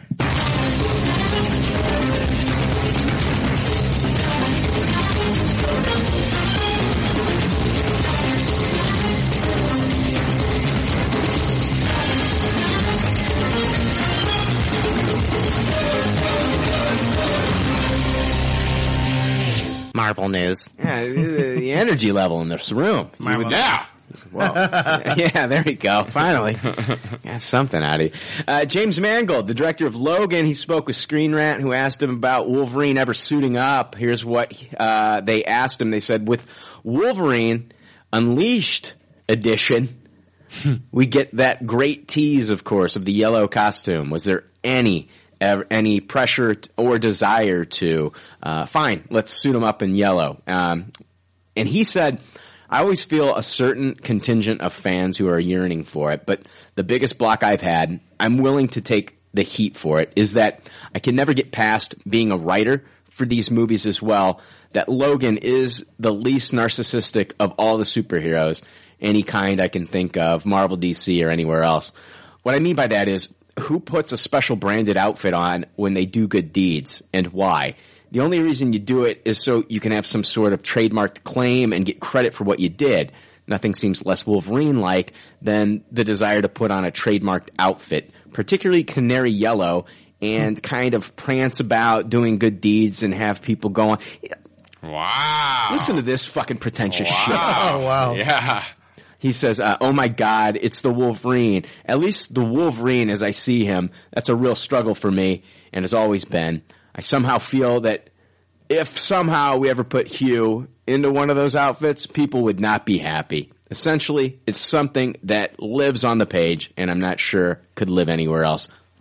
Yeah, fuck that. Fuck that. I know, right? The last movie where he's fighting, he's like a samurai, and he's fighting in Japan. Yeah. That's the movie to do it, you fucking dumbass. That's the fucking movie to do it. And don't do the yellow and blues. I agree. Do the fucking McFarlane fucking browns. Yeah. The tan brown. Yeah. That's good shit.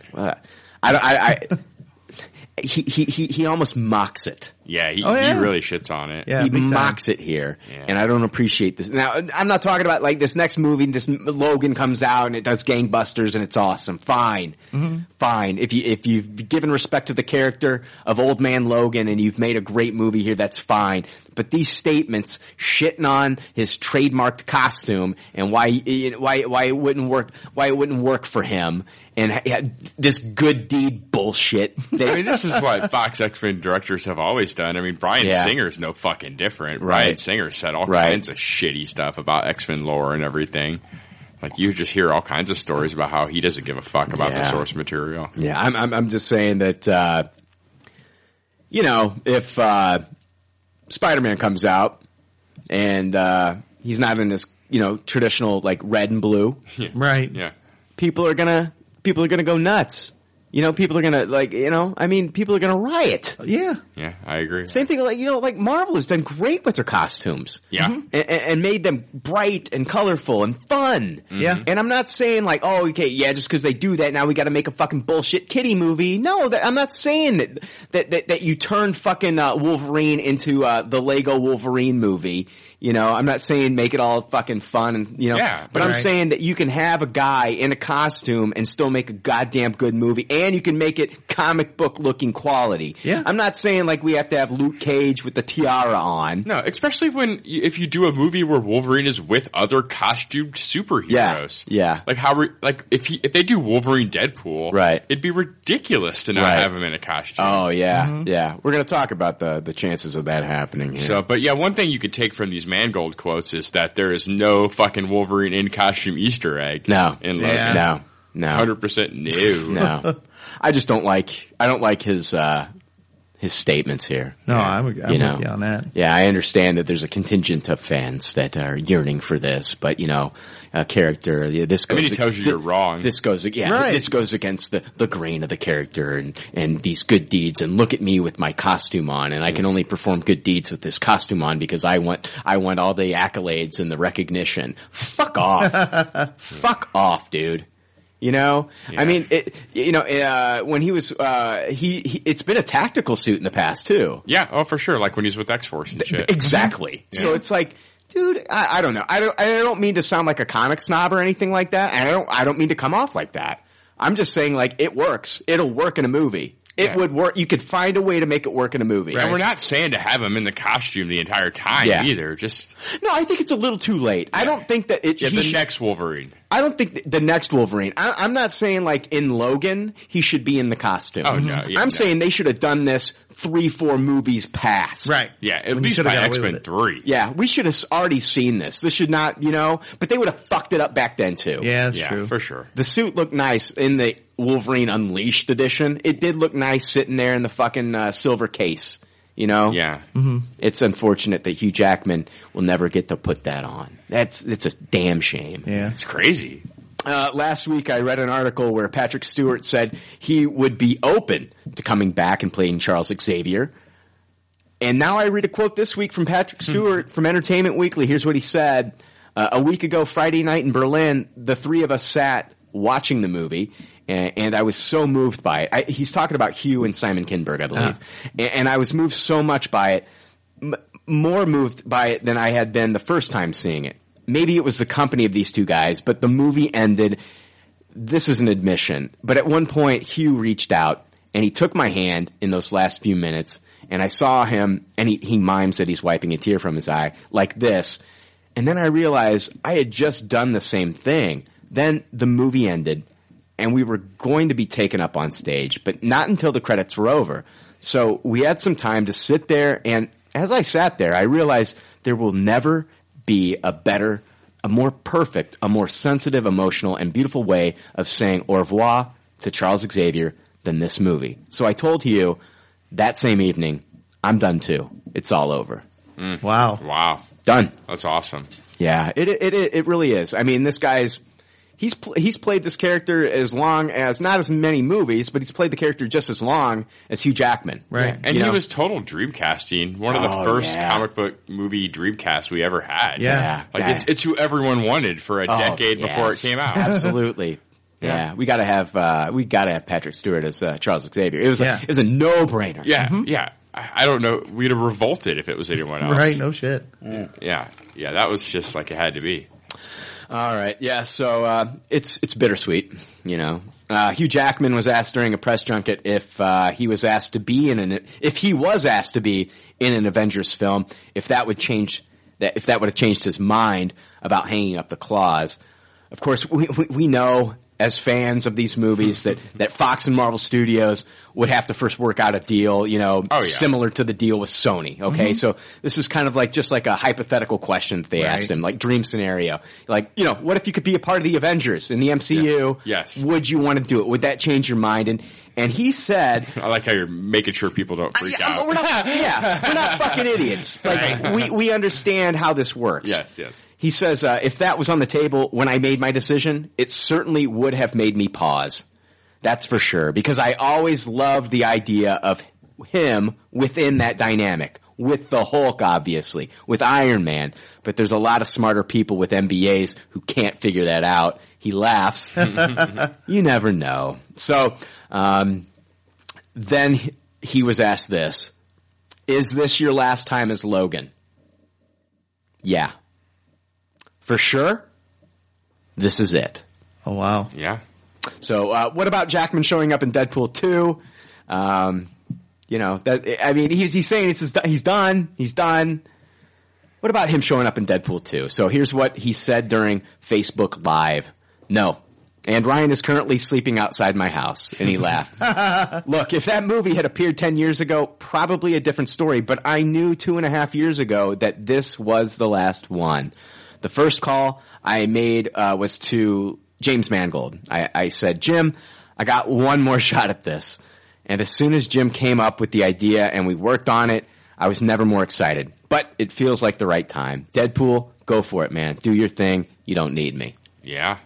I wish they would at least have him in there as himself, just for like a real quick one-off That could still happen.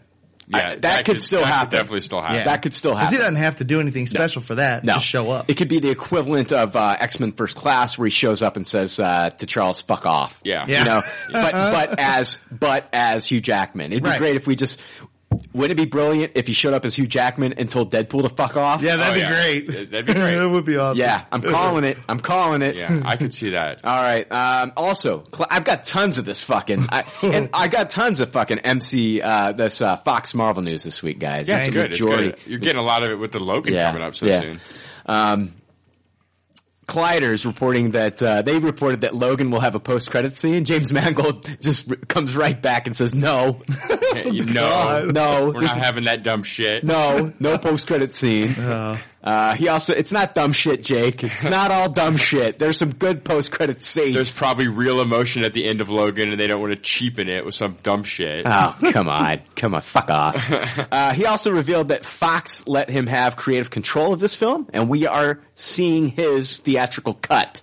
No, whatever. David Ayer said the same thing. We're looking at two different studios now. Yeah, I realize. I'm just saying that this can be a lie. If anything, you can pin that, and then if it did go, over badly, just be like, well, you said this is what you wanted. I happen to believe.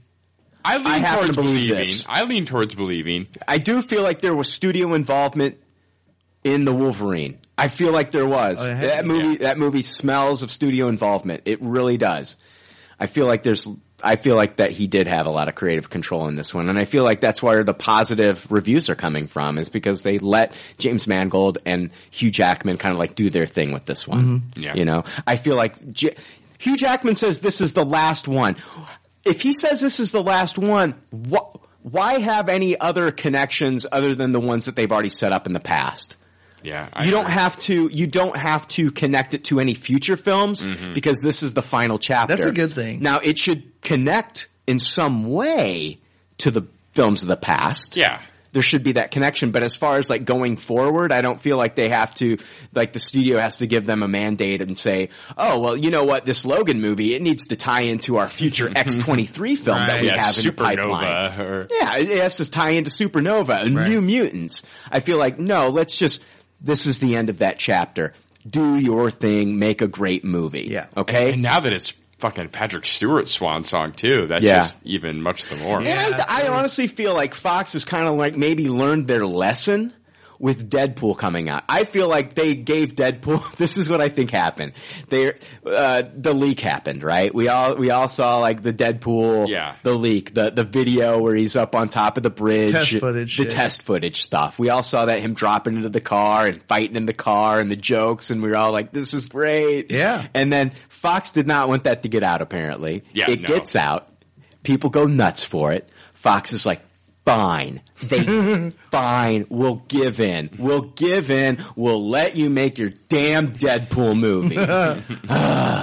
Right? Yeah. But you're only getting this much. You're gonna get this amount of money. It was genius for the leakers. And I don't think that Fox was on set every damn day. Right. They didn't have too much invested into it. They probably had like a couple, big wigs come in there every great once in a while. Hey, Tim, what are you doing? Ryan, what's going on? Yeah. But they weren't up in their fucking asses the entire time because they gave them enough money. They thought that we're going to make it back. It's not going to be a huge success. If they thought it was going to be a fucking huge success, they would have given them more money. Oh yeah. But they would have involved more too. I think it would have hurt them. And then it wouldn't have been a huge success. Exactly. And then it wouldn't have been a huge success. Because it would have been a whole bunch of no, you can't do that. Yeah, they would have been up in their asses. Right. Yes. It would have been up in their asses and trying to connect it to a bigger universe and all this shit. Now they're trying to figure this shit out. Yeah. Now they're trying to figure out this bigger universe. Yeah. But before they were not. And I think that the studio has learned from that Deadpool experience that, you know what, if we trust in our creative team, if we let James do the movie he wants to do, if we let Hugh do the movie he wants to do, maybe they can deliver another gem, another Deadpool. Yeah.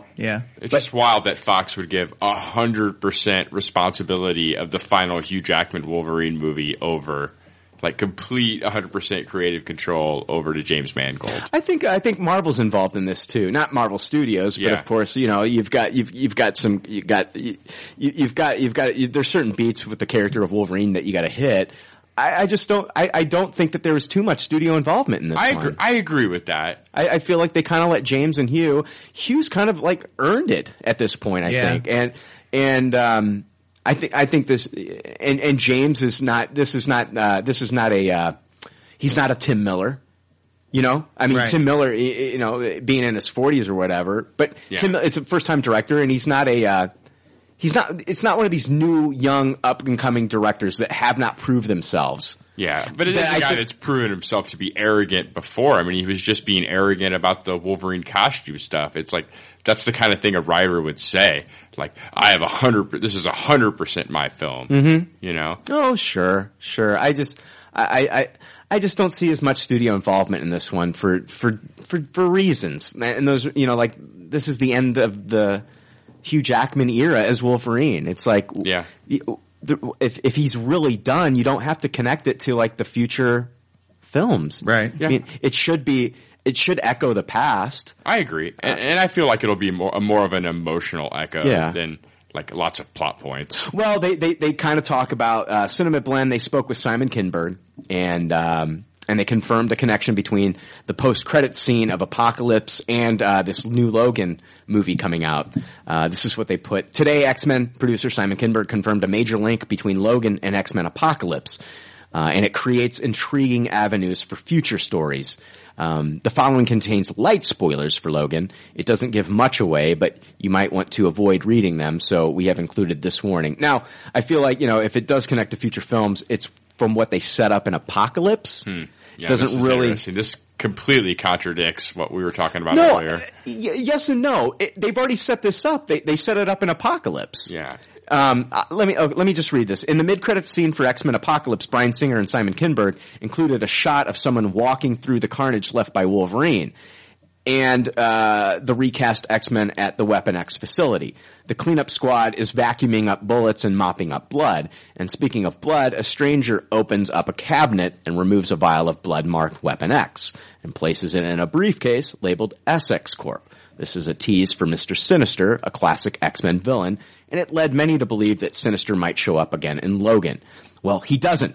He's not the villain of Logan, though today. Logan producer Simon Kinberg confirmed that this scene does in fact explain how the villains of James Mangold's piece eventually acquired the blood and the DNA that they use in their revised Weapon X program to create an army of young mutants, including Laura, aka X-23.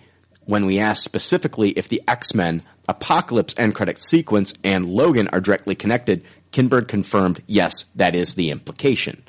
To that end, Cinema Blend events editor Eric Eisenberg pressed Simon Kinberg on the plans for Mr. Sinister and whether he'll appear in any upcoming X-Men movie. The producer revealed the short answer is yes. We would love to see Sinister. I think he is one of the great untapped villains in the X-Men universe, and we do have plans to introduce him into the world. So basically, they've set it up in Apocalypse, and that story's carrying over into this one, but I got it now. Yeah. It's not going to direct the narrative, really. Well, and like in future movie, it's not going to affect this exactly. This forks off, and it's the end of the Hugh Jackman Wolverine storyline. Yes. Yep. Now whether we get future stories with X-23 that deal with Mr. Sinister and the story going forward, that's fine. But this is the end of Jackman. Right. You know what I mean? And you can still have a good story with her in it. You just know of her existence. Right. You don't have to do any of the extra shit. Yeah.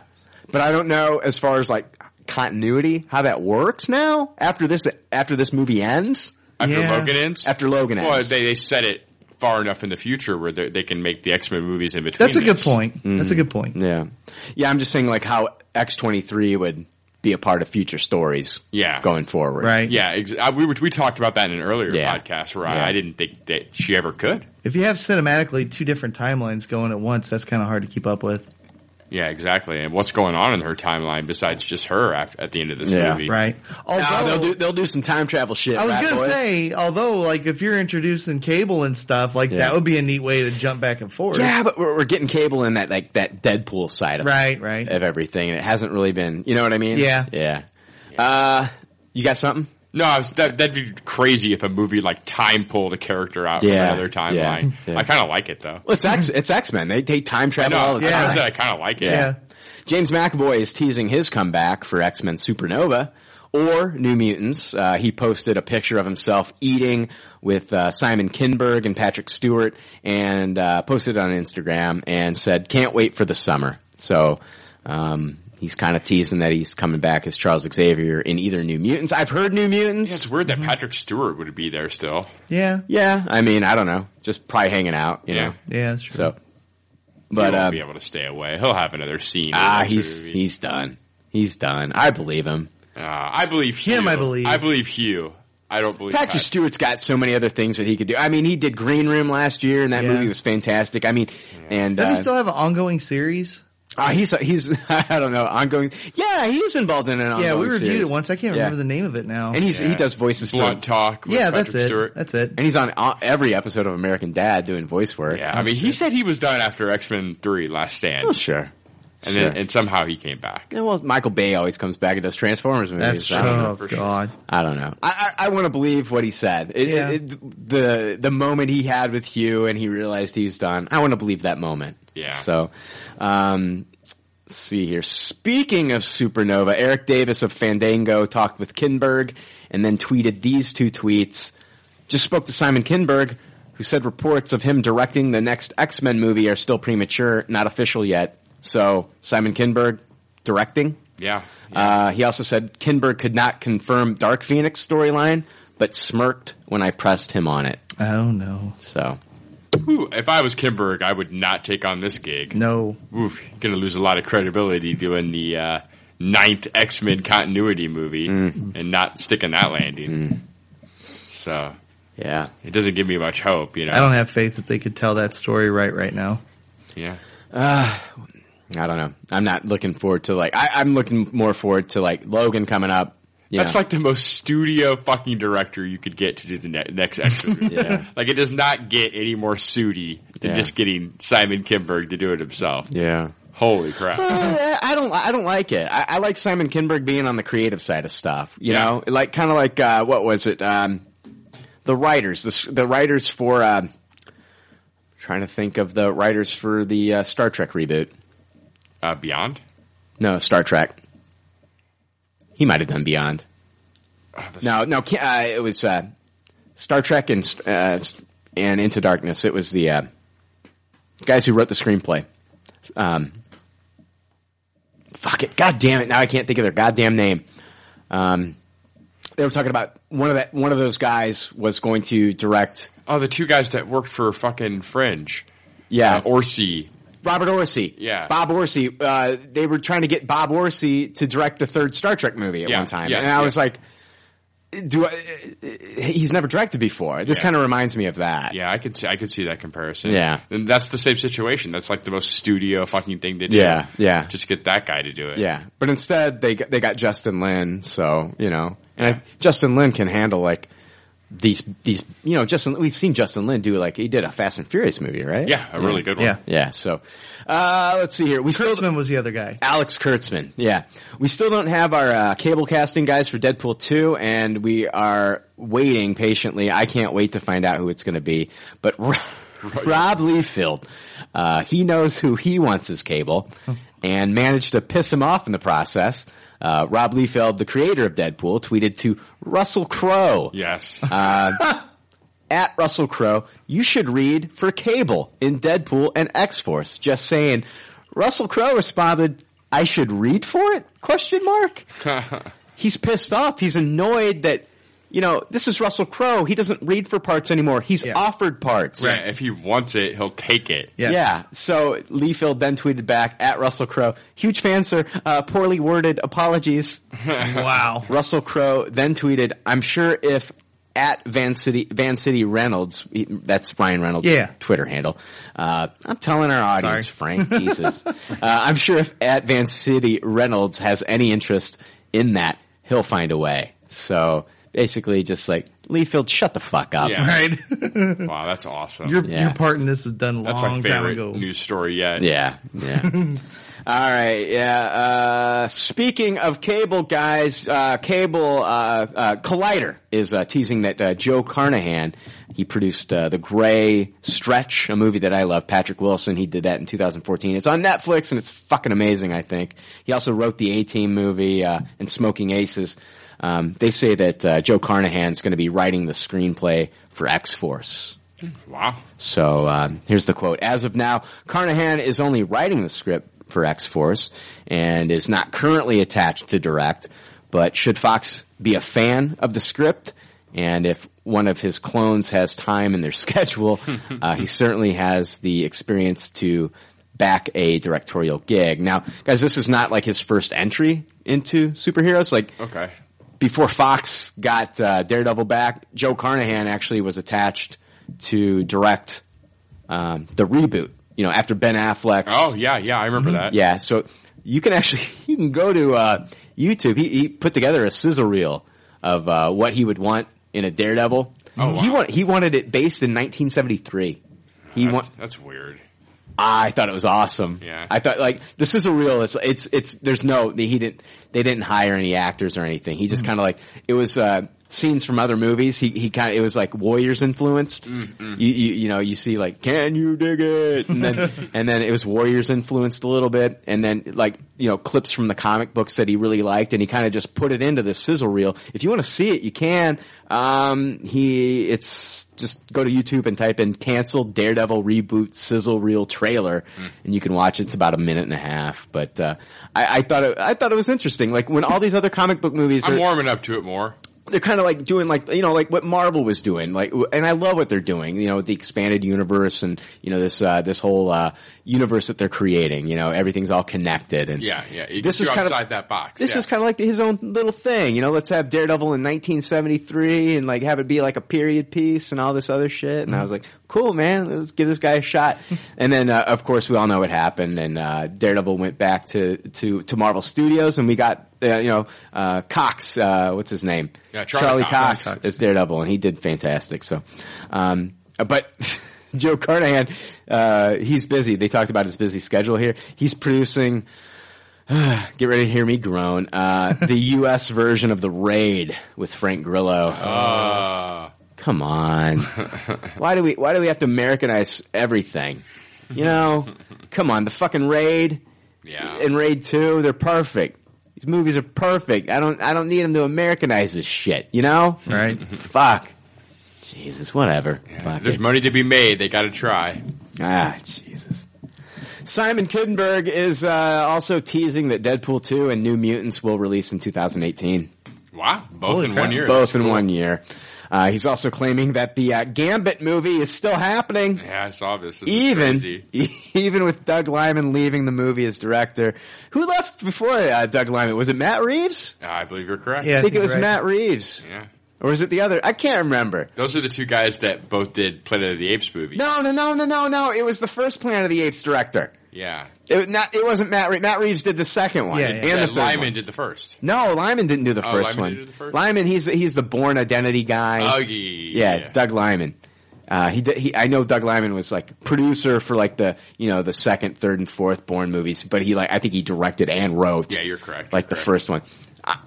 But it was the first director of the first Planet of the Apes film Yeah, I forget who that was. that was attached Reeves, to this. right? Reeves is a second. Oh, Reeves is the second. Reeves did the second Planet of the Apes movie and then War, which is the third one. I'm looking already. Okay. Anyway, Channing Tatum is still attached to this. Here's his. This is Kinberg's quote to LRM. Channing is, in the best possible way, as committed and as rigorous about getting the character right as Ryan was with Deadpool and as Hugh was with Logan on this movie. And so it's been about finding a filmmaker and someone who can capture that voice and hand it off to Channing. But he's been a really critical part of the process, and he's the only part of the process. You don't have a director.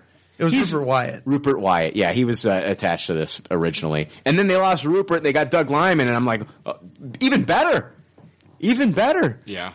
Doug Liman's, man, he's going to add a lot to this movie, and then they lose him.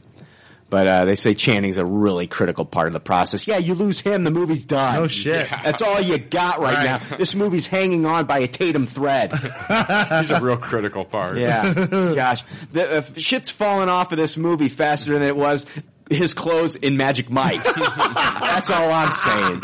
So, yeah, he's been a real critical part of the process, and we're hoping that the movie, probably given his schedule, will be ready to go this year and probably shoot next year. He's claiming it won't start filming it until sometime in 2018. Guys, this movie was supposed to be released last year. Mm-hmm. This movie was supposed to come out last year. We were supposed to get Deadpool, Gambit, and Apocalypse. It was supposed to be not in that order. It was supposed to be Deadpool, Apocalypse, and then like sometime in like September, October, we were supposed to be getting Gambit. I remember us talking about 3 Fox X-Men movies in 1 year. Yeah. It was supposed to be last year. Yeah. This shit, I mean, what the fuck? Yeah. It's hanging on by a Channing Tatum thread, guys. Yeah. That's funny. Think it'll get made ever? As long as Channing Tatum stays attached, and if they can get a director, I think it will. Yeah. I think it will. And more Fox mutant movies making money is only going to help. Yeah, that's true. Like Yeah. if Logan makes big money, if New Mutants makes big money, Yeah. if Deadpool 2 makes big money. Right, yeah, they'll get somebody to stick to it. They'll then. find a way. Yeah, they want to. I mean, think about it this way, Frank. Hugh Jackman's on his way out. Channing Tatum's stock is as high as it's ever probably going to be right now. And if you can get Channing, I'm just worried. I mean, what are they going to do? I mean, I like it, Jake. Honestly, I like it. Hold on, let me throw this out there. Some of these stories in the X-Men universe, like Apocalypse, it's like end of the world shit. Mm-hmm.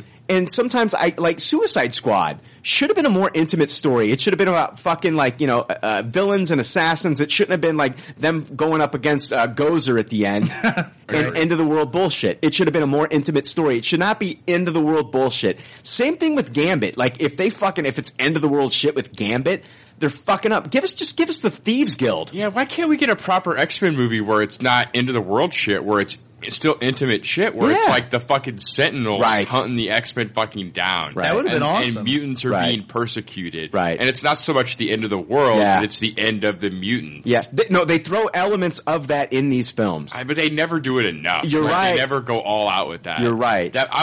I would kill for just an all-out Sentinel war. One of my and I've said this before, and I'll beat this drum. One of my favorite movies of all time is Back to the Future, and it's not about the end of the world. It's about a family. Yeah. It's about a family, and it's such a great science fiction movie.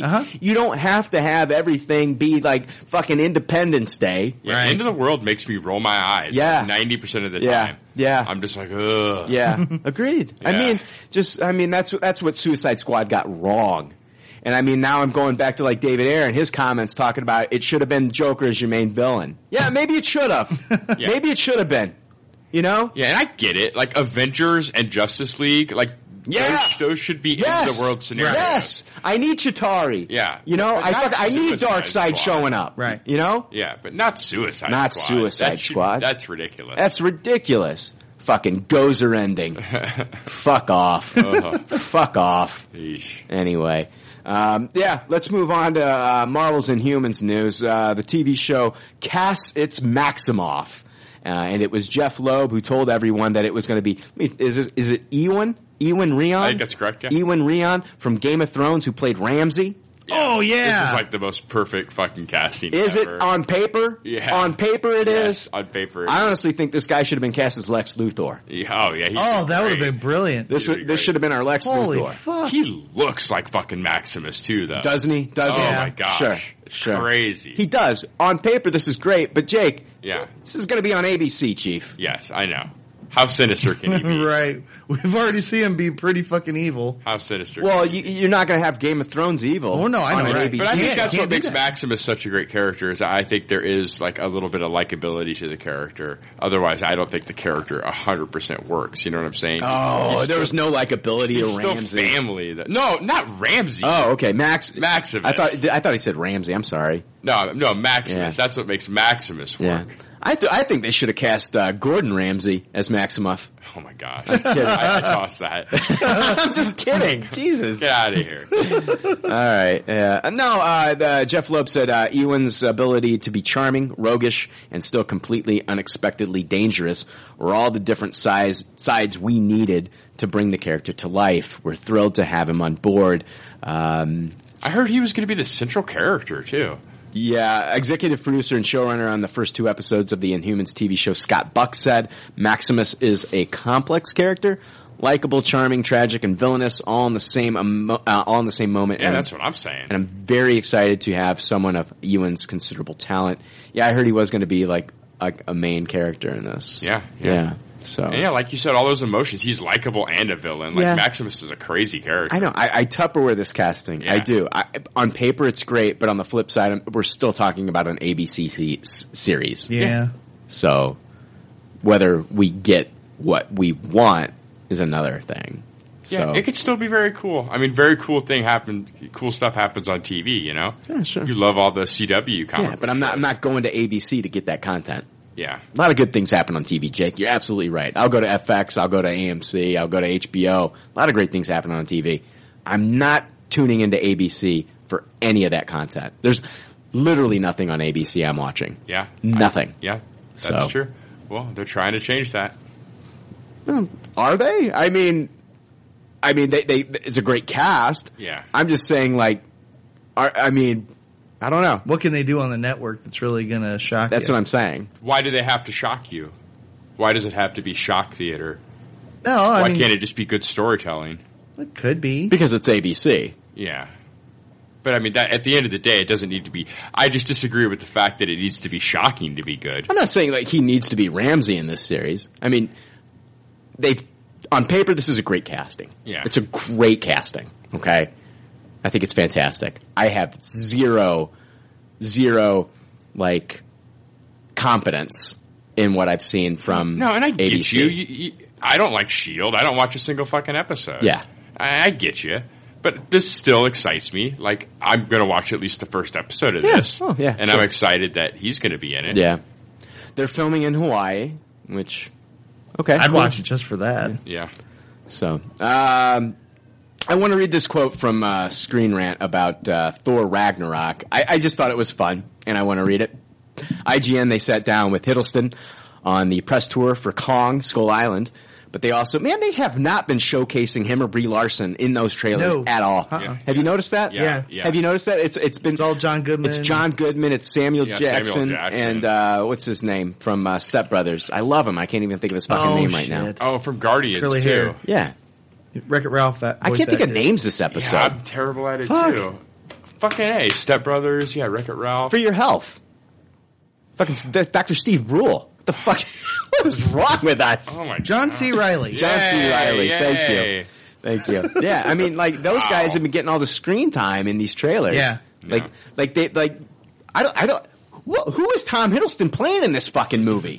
I don't know. Who is Brie Larson playing in this movie? Maybe this is stuff that they're trying to keep close to their chest. I'm not knocking this movie. I think this movie looks, It looks good. I think it looks spectacular. Yeah. No, I was really impressed by the second trailer. I think it looks spectacular. I love it. I love John C. Reilly's like, I'm not even talking about fucking Marvel news right now. I'm gonna get to this quote, but I'm going off the rails. I don't even give That's a shit. all right. It's my fucking show. Deal with it. Anyway, I love how John C. Reilly is like, this is Kong's house. You come in Kong's house and you start dropping bombs, you got yourself a fight. right. I love that line. Like, it's so cool. I'm looking forward to this. Yeah, you movie. hyped. That's the week after Wolverine, right? Yeah, I think so, yeah. Yeah. Oh, yeah. Coming out March 10th. Are you going to go March 17th? Are you going to be seeing Beauty and the Beast? Or are you going to be going to see Belko? The Belko Experiment. Which one are you going to go see? Beauty and the Beast. I'm seeing Belko. I'll probably get took to Beauty and the Beast. Jesus. I'd rather see Beauty and the Beast. Wow. I'd rather see Belko. I mean, I want to see Belko too, but I've been hyped for Beauty and the Beast. Yeah, I can't say I've been hyped for Beauty and the Beast. I don't even like the cartoon. Yeah, well, there you go. You probably won't like it then. Yeah, I got fucking kids. little. What is it like? They got They got like practice for that. little tea kettles singing and shit. In that Yeah, movie? Yeah. it's all live action, but they're CGI. Candle. Yeah. What's the candle's name? Lumiere. Yeah, there you go. Wow. Jeez. He had that shit right on Yeah, tap. he did. Oh fuck! Can't think of John C. Reilly, but I asked him what the name of a fucking candle is. Fucking You're Disney Junior's on my TV in my living room 24/7. fucking Johnny on the spot with that goddamn candle, aren't you, you son of a bitch? We watched Moana like 40 times this week. Oh, Moana's so good. It is good. It's really great. So Yeah. yeah. Why didn't you bring that up in Good Pop, Bad Pop? I was gonna. You cut the segment off. Oh, yeah. That's all right. You were gonna bring it up? Yeah, I was. It's great, wasn't it? Yeah, it was really, really Oh, good. I loved it. I loved Rock as a voice actor, and he did Oh, fantastic. he's so good. Yeah, well, it wasn't Yeah. something that he just phoned in. He was great. Oh, so good. And he could sing. Yeah. Yeah, I'm super hyped to see that movie. I'm gonna It comes buy- out physical, I think, in a week or so. Yeah, I'm Me and gonna Danny Lingari, he went to like the premiere for Moana, and we're talking Oh, about no shit. Moana over Skype, and yeah, Nice. Yeah, he loved that movie. I'm going to too. buy the soundtrack because that music in that is great. He said it was very, very true to like the way they made it look. It was very true to like Polynesian culture and stuff. Yeah. So. Yeah, we did a whole day on a tour when we were in Hawaii, me and Kelly, Yeah. and I remember a lot of that stuff. It was great. Yeah. Did you guys? You ever watch the Brady Bunch when they went to Hawaii? Yes. Yeah, of course. Remember that the cursed statue? Yeah. Was that thing really cursed? Did they find out it wasn't? I don't even remember now. That was like a fucking Scooby Doo episode, wasn't it? Yes. Remember Greg was wearing it around his neck when he was surfing, and he got all fucked up. And then didn't Marsha get hit in the head with another goddamn football? God. I don't know. I'm making that You up. know what's more fucked up than that, anything right now? What? There was less time in between the actual original Brady Bunch and the remake in the 90s than between then and now. Oh yeah. Yeah, I need to go back and watch that and see how fucked up all the 90s tech is and shit. Oh, I love those '90s Brady Bunch movies. Yeah, they were funny. great. Hilarious. I haven't watched them in a The while. very Brady sequel. Yeah, shit was great. All right. Anyway, they sat down with Tom Hiddleston. God, we went off the rails. Yeah, I didn't know what Started we're talking about Kong and then Beauty and the Beast and what the fuck. IGN, they sat down with Hiddleston on the press tour for Kong Skull Island, but they also asked him about his role in Ragnarok. Hiddleston says Loki won't be easily impressed by the Sorcerer Supreme, as he's been doing similar things for many years. But what about the mystical villain Hela, Kate Blanchett? They could have been allies under different circumstances, he believes. Here's his quote. He says, I think he probably dismisses Strange. Yes, his sorcery is very impressive, but Loki's been doing that for centuries. So who cares? Hela is a different beast and full of surprises and actually might have been someone with whom at one time he could have gotten along, but the circumstances have changed. Now, my question to you is, like, I love that quote. Like, are we going to get that scene though? Are they, I think they should. I do want to see that. Whether they give it to us, like, are we going to get a scene of the Sorcerer Supreme, Doctor Strange, hanging out, and a little bit of back and forth banter between him and Loki? That would be Or is this awesome. just like fan fiction? Like, this is how I think my character would react to the Sorcerer Supreme. He would not be impressed. I like that quote, but are we going to get it? I hope we get it. I hope we cool. get it. Yeah, I think it's 50-50. I think Yeah. there's a chance. All that arrogance in one room. Oh, so good. Man, I am pumped to see what Kate Blanchett's going to look like as Hela. Yeah. That'd be Like, cool. that's such a crazy costume in the comic Yeah. books. Oh, yeah. How they're going to translate that. Oh, yeah. Don't let James Mangold get a hold of this character. Oh, gosh. Should be wearing like a green dress. Yeah, that completely goes against what that Asgardian stands Yeah, for. exactly. You gotta hope to think though that since even in the original Avengers they went with that huge horned helmet for Yeah. Loki, that they go ahead and go over the top. I think bet they could will do it too. good. I Yeah. think they will I too. can't wait to see it. She better have the headpiece. Yeah. Oh, yeah.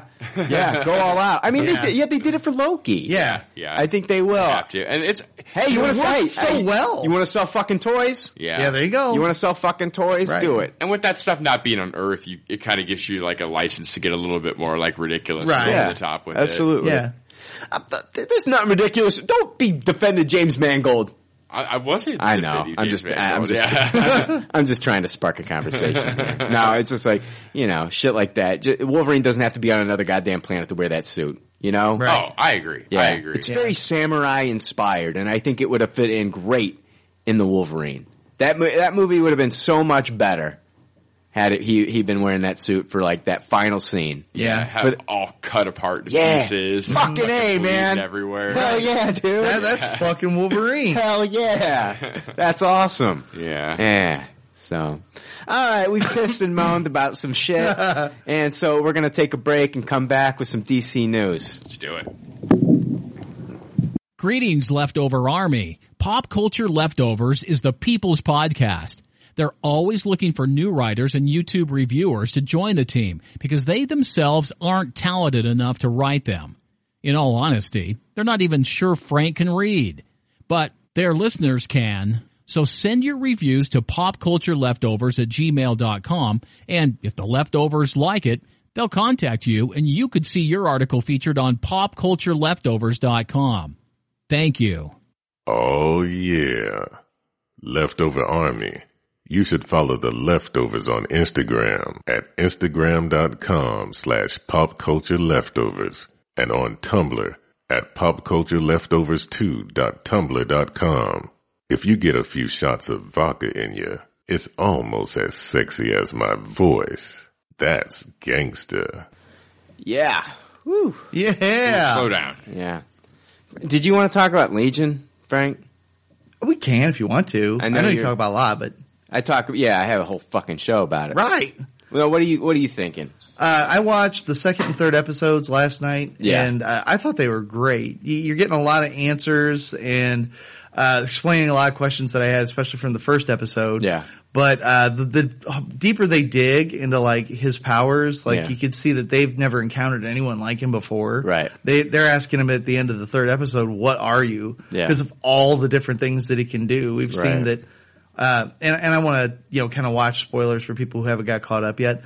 But, they're basically like itemizing him and, going through different aspects of stuff. And, it's real interesting because you can never quite tell what time period his memories exist in. Mm-hmm. I myself feeling kind of confident in like the fact that what we saw at the end of the first episode, him going with those people who are trying to help him with his abilities. I think that's what's real. And then all the other stuff is just him trying to figure out, is it an old memory or is this how it happened or did I mess with it? There's a lot of questions too still, like what is the extent of his abilities? Mm-hmm. Like there was even some stuff hinted at about like his ability to do some stuff with time even. And all the different relationships that he's got, especially with, what's her face? Sydney? Sydney, yes. I think that's like his one real tether to what's really going on. Like everybody else, he's really iffy about, can't trust him, doesn't know, everything. And he knows there's this hidden part about himself that he doesn't want anyone else to see. Yeah. And you can tell it frightens him. Yeah. And they really dig into that in the third episode.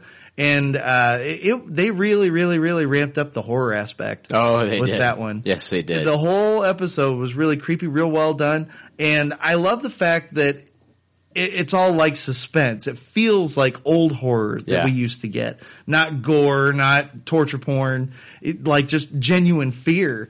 And it's great. I love it. It fits into the story so well. I've got a theory that his memories, when they're in these memories, Ptonomy takes him into the memory. He's the memory artist. Yeah. I have a theory that these memories have been tampered with because there's a lot of things that you could say, oh yeah, this just doesn't seem right. These memories seem tampered with. But like, when you watch that third episode, when they show us the Halloween, when they go into the Halloween scene, if you look off into the distance, there is a white banner in someone's yard. It's almost like a sign.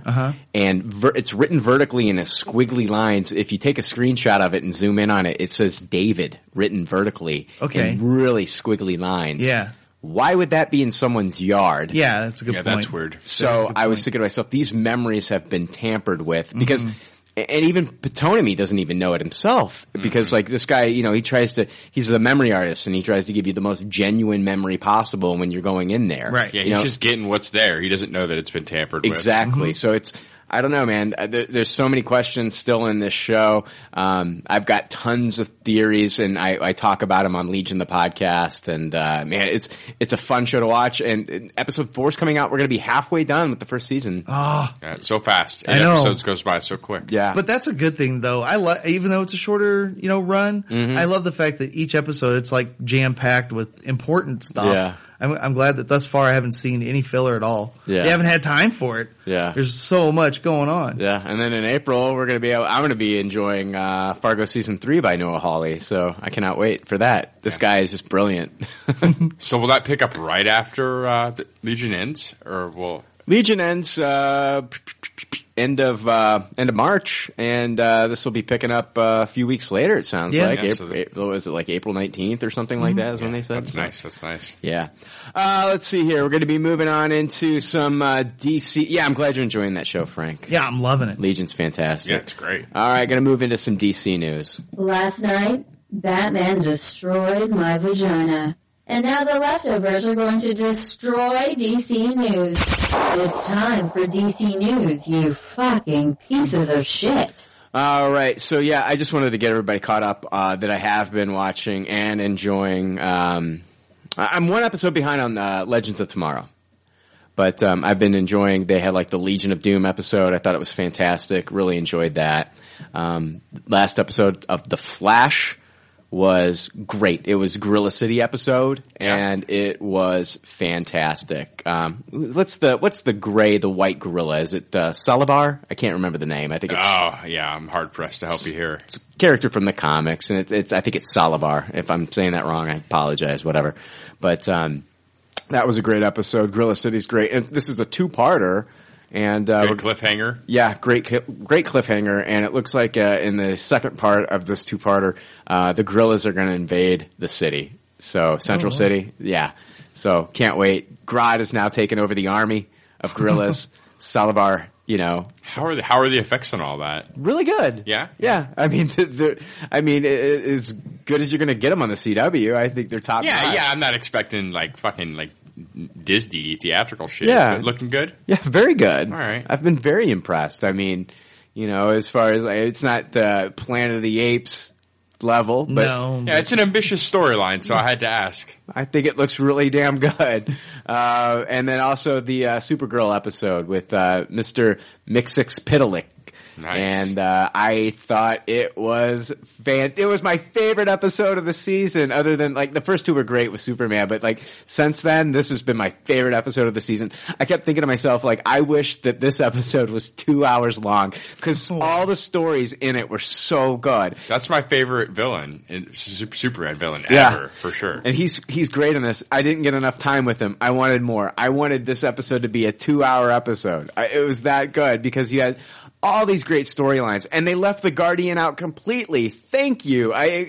Jimmy Olsen as the Guardian is the most boring thing that they've done all fucking season. Every time I see the Guardian, I groan. And so he was completely left out of this episode. We got Wynn doing some interesting things, and he's got a new romance involved with this alien that he's talking about. You know, we got Mon-El and Kara's relationship moving forward, then moving backwards, and hopefully moving forwards again, because I like them two together. And then, of course, you know, her sister Alex and her relationship. Everything in this episode was so good. Every bit of the story was so good. They gave us all the good stuff, man. It was, they left out the Guardian, and that was fantastic. So I've loved these two shows this season. And Legends has been getting really good. I love the JSA, and the Legion of Doom episode was fantastic. That's good to They hear. had a George Lucas episode, which was...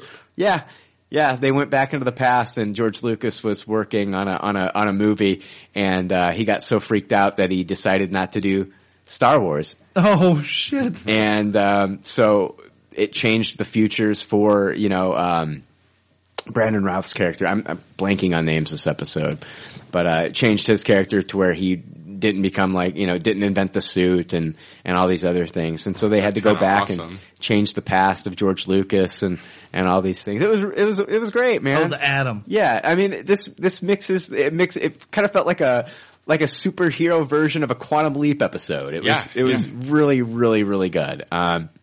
So yeah, the Atom, Ray Palmer. There you go. Humberto Gonzalez. Let's move on. Humberto Gonzalez of The Wrap, on a live Periscope, said that there will be a Green Lantern in Justice League, but it is not Hal Jordan, but a character with a funny sounding name, is what he said. So it's going to be a Green Lantern. I hope it's the Squirrel. No, it ain't going to be the Squirrel. It's not going to be the Squirrel. No. But a character with a funny sounding name. So he's been saying this for 2 years now, right? Yeah. That a Green Lantern is going to show up in this movie. Yeah. What's he doing on Periscope saying it? It's crazy. I don't know. Just, staying engaged with his audience, and probably somebody's asking him,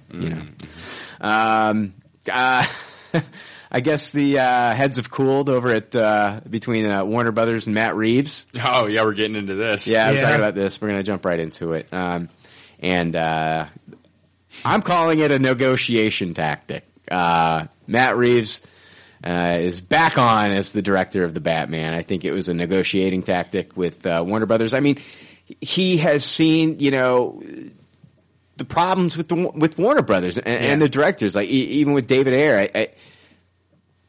If we get an ultimate cut with this, come on, are we going to get an ultimate cut with the Batman? Yes, 100%. You don't think that that's probably 100%? Come on. We gotta get this shit together I know the then. cynic wants to say 100%, but Jake, part of this has to be that Matt Reeves wants to do his movie, right? Sure. Come on. You talked me down to a 97%. I guess. I mean, the cynic in me wants to say, yeah, there's going to be an ultimate cut. I got a feeling that if it got to be too much bullshit, he'd be out. I don't think he'd try to do this. Well, I'll bend to your will, and then I got an ultimate cut for you. I think he'd just bail. They can't help themselves. I suppose. I mean, I'm saying like the guy's doing the movie now, and I would have to think. I mean, that he's seen the treatment of David Ayer. He's seen how he's seen it, and he doesn't want to be a part of that. You know. Well, let's take positive with what we got. Like, let's say we get the ultimate cut 100%. Like, the ultimate cut works both ways. Like, if the movie's good in the first place, if it's great in the first place, then maybe it is cool to see. It's not the director's cut. I'm saying you're cutting the legs of the director when you do that. Yeah, not always though. Like, there's circumstances like Peter Jackson, for instance. Yeah, but it hasn't worked out. In my opinion, in the Warner Brothers, in Warner Brothers, with the directors that have been working on these DCEU movies, it's never been a good thing. No. It's always been the fact like, oh, the movie bombed, let's give you some extra fucking footage here, and we'll try to fill in all the you know what I mean? We'll try to flesh out the, yeah, you had problems with the story initially. We're going to try to fix it with this ultimate cut and give you all the stuff that was on the cutting room floor and try to make it better. And then like, you know, people watch it and they're like, oh, now it's better. Well, man, these Superman. Well, it's suddenly good. It's great now. You gotta watch the ultimate cut. It's even better now. It made the story better, you know? I did like Batman. I know but I'm not saying that it should be that way. It makes you wonder what the fuck were they thinking giving you the other shit in the first place. Right. Oh, thank God they gave me the other shit in the first place. I didn't want to sit in there a half an hour longer. Yeah, it's the length. I get it. The thing Some of it's ridiculous, like getting to see Superman's ass. Like, really? You gotta put that in a fucking film? But I mean... let's get a shot of, let's zoom in on the shot of, Superman's pooper here. Right. Alright, there you go, ladies. But the other shit, like, the stuff that they cut out that makes the shit that they cut out that explains some more of, like, Luthor's plot and stuff, that was a bit more important. Seeing actually Clark do some investigating. That sounds so fascinating. Why can't you just make the movie a fucking 2 hour, 20-minute movie? Tight and good, full of action. The first right. I agree. Because there was shit that could have left out in that original cut. All the extra fucking Justice League wannabe bullshit. Yeah. That they could have put that stuff in and made that story better on its own without the extra crap. There's no fixing. It still wouldn't have been great, but I thought it improved it. Nah, it did nothing for me. Nothing for me. I mean, this is something they gotta definitely get away from. I mean, this has to end. That's what I'm saying. Like Jake, I get it. Like, yeah, okay, Warner Brothers, they burned us, you know, so many times in the past. Like, 2 times now with this ultimate cut thing. Yeah, you know I agree. The cynic in me is definitely saying, yeah, they're gonna do it again. But like on the flip side, it's like, I want to believe that Matt Reeves would go into this and say, no, you want me? You're not doing this. Right.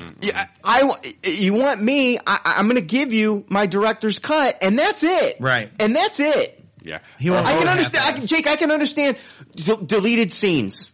Yeah. I mean, you make a movie, you film all these things, and then by the time you watch the movie and you put it together, you're like, okay, you know what? We can take this out. It doesn't work with the pacing. Let's take this out. You know, all directors do it all the time. Right. And then, of course, you have your reshoots, you know? And then once you've taken everything out and you've put in your reshoots, it doesn't mean that, like you get this, like this, by the time it's over, you get this Frankenstein story that's, you know, incoherent. Right. Yeah.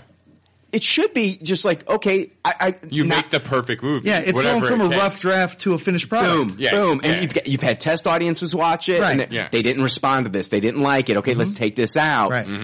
I'm wanting to believe that Warner Brothers, God damn it, Jake, I'm wanting to believe, you know, that Warner Brothers, and Matt Reeves himself has more respect for himself as a director. Because I've seen, like, I loved Fury. Fury was fantastic. David Ayer was so fucking good directing that film. It was so stylized and so well done.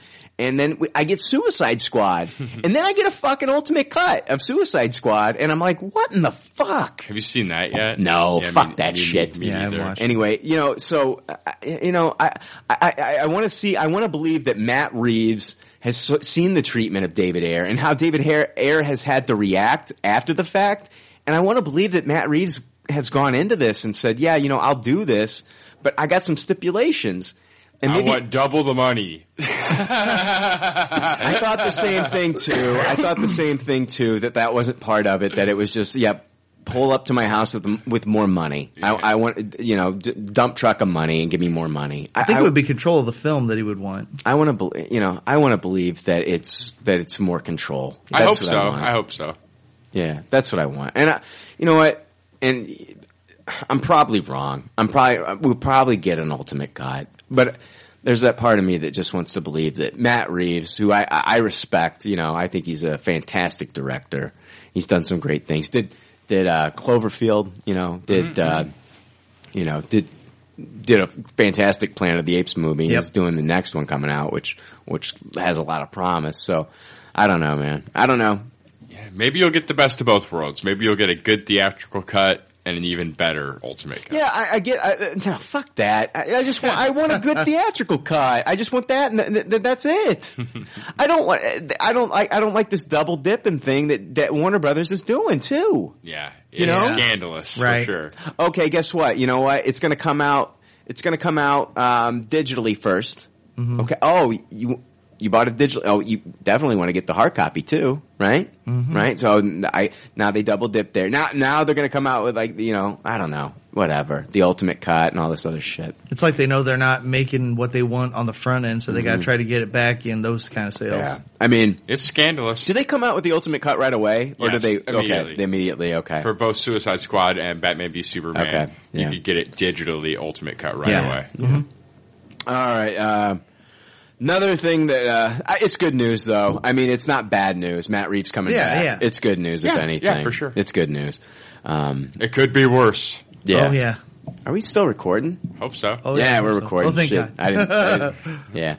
Anyway, Ben Affleck he tweeted, "Welcome to the Batcave at Matt Reeves," and so this tweet speaks volumes as it confirms that Ben is still planning on sticking around and playing Bruce Wayne. So everybody was kind of worried about that because in the official press release for Matt Reeves, Ben Affleck's name was nowhere to be mentioned. Yeah, probably sulking somewhere. So anyway, Matt Reeves himself said in an official press release, "I have loved the Batman story since I was a child.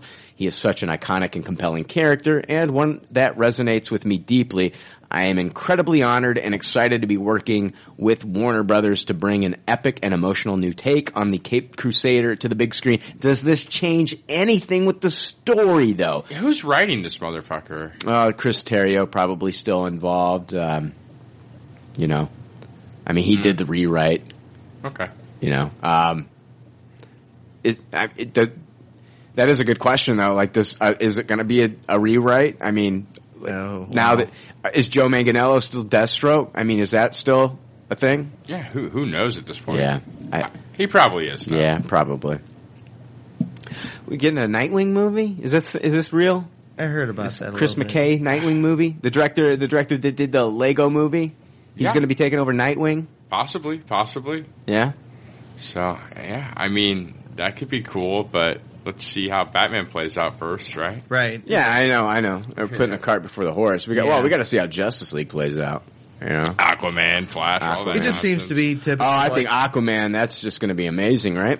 Oh, it's going to be the best. It just seems to be typical to DC formula. It's like, hey, you got this to look forward to. We got this coming. That's what they've been doing since the beginning. Yeah, Aquaman, like I was saying earlier, it could just fucking give so much superhero fatigue. It could be the final straw. Like it could be the movie that doesn't make money and sucks. Yeah. It could be that biggie. I don't think it's going to be good.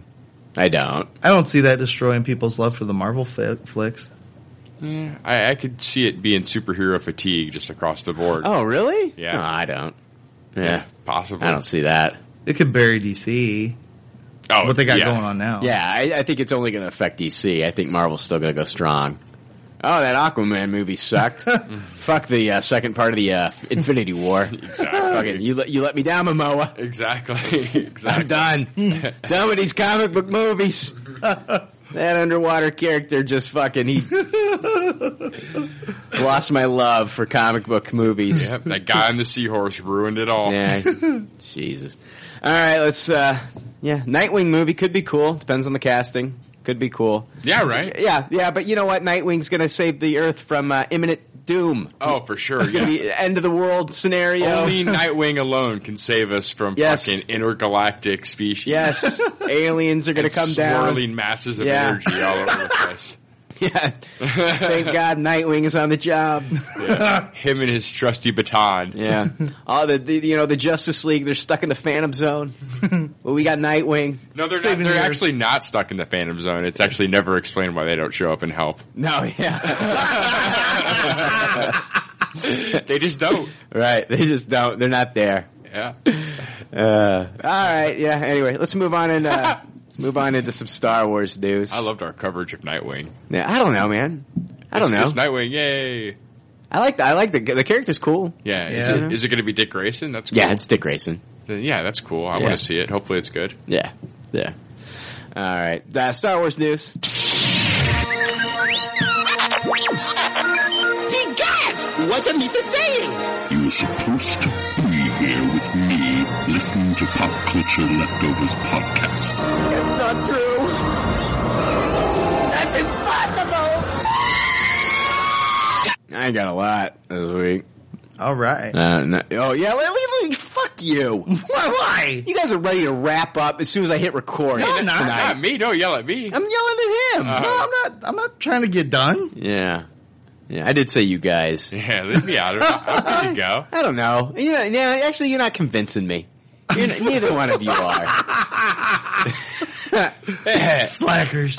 I was disappointed when you said not much Star Wars news. I was like, oh no! I'm definitely ready to wrap up DC news. I misheard time. that. I thought you said you had a lot. No, I don't have. Oh, fuck. Okay. There was more. There's more DC Star Wars news out there. I just didn't have it. I didn't want to go over it. Nice cover up, Frank. No, I honestly did. Yeah, you're raring to go. Raring to go. I've been in a drought. I need some Star Wars news. Okay. All right, Rogue One is rumored to be released on Blu-ray April 4th. So I'll be picking that up. Yeah, nice. I think it's March 22nd. Hey, you know what I don't understand about you, Jake? Is hold on. Maybe you can explain this. You know, you gave it a high taste, right? Or initially? Yes. Yeah. And then you watched it 5 times. Yeah. And then now you're going to give it a Tupperware? Yeah. Come on. What's wrong with that? No. I don't know. And it's your least favorite Star Wars movie. They're all Tupperwares to me, though. This is fucked up. Come on. That's bullshit. And nobody calls him out on this stuff. Nobody. Not one goddamn person says anything to him about it. Gives it a high taste, it watches it 5 times, and then comes back and gives it a Tupperware. But it's his least favorite Star Wars movie. Nobody questions it. Nobody questions it. Nobody says anything. No, not one tweet. Not one tweet like at Two Sheds. What the fuck is wrong with you? Nothing. You fucking assholes let shit slide all the time. Yeah. I say one thing and people are fucking jumping down my goddamn ass, shitting down my goddamn neck.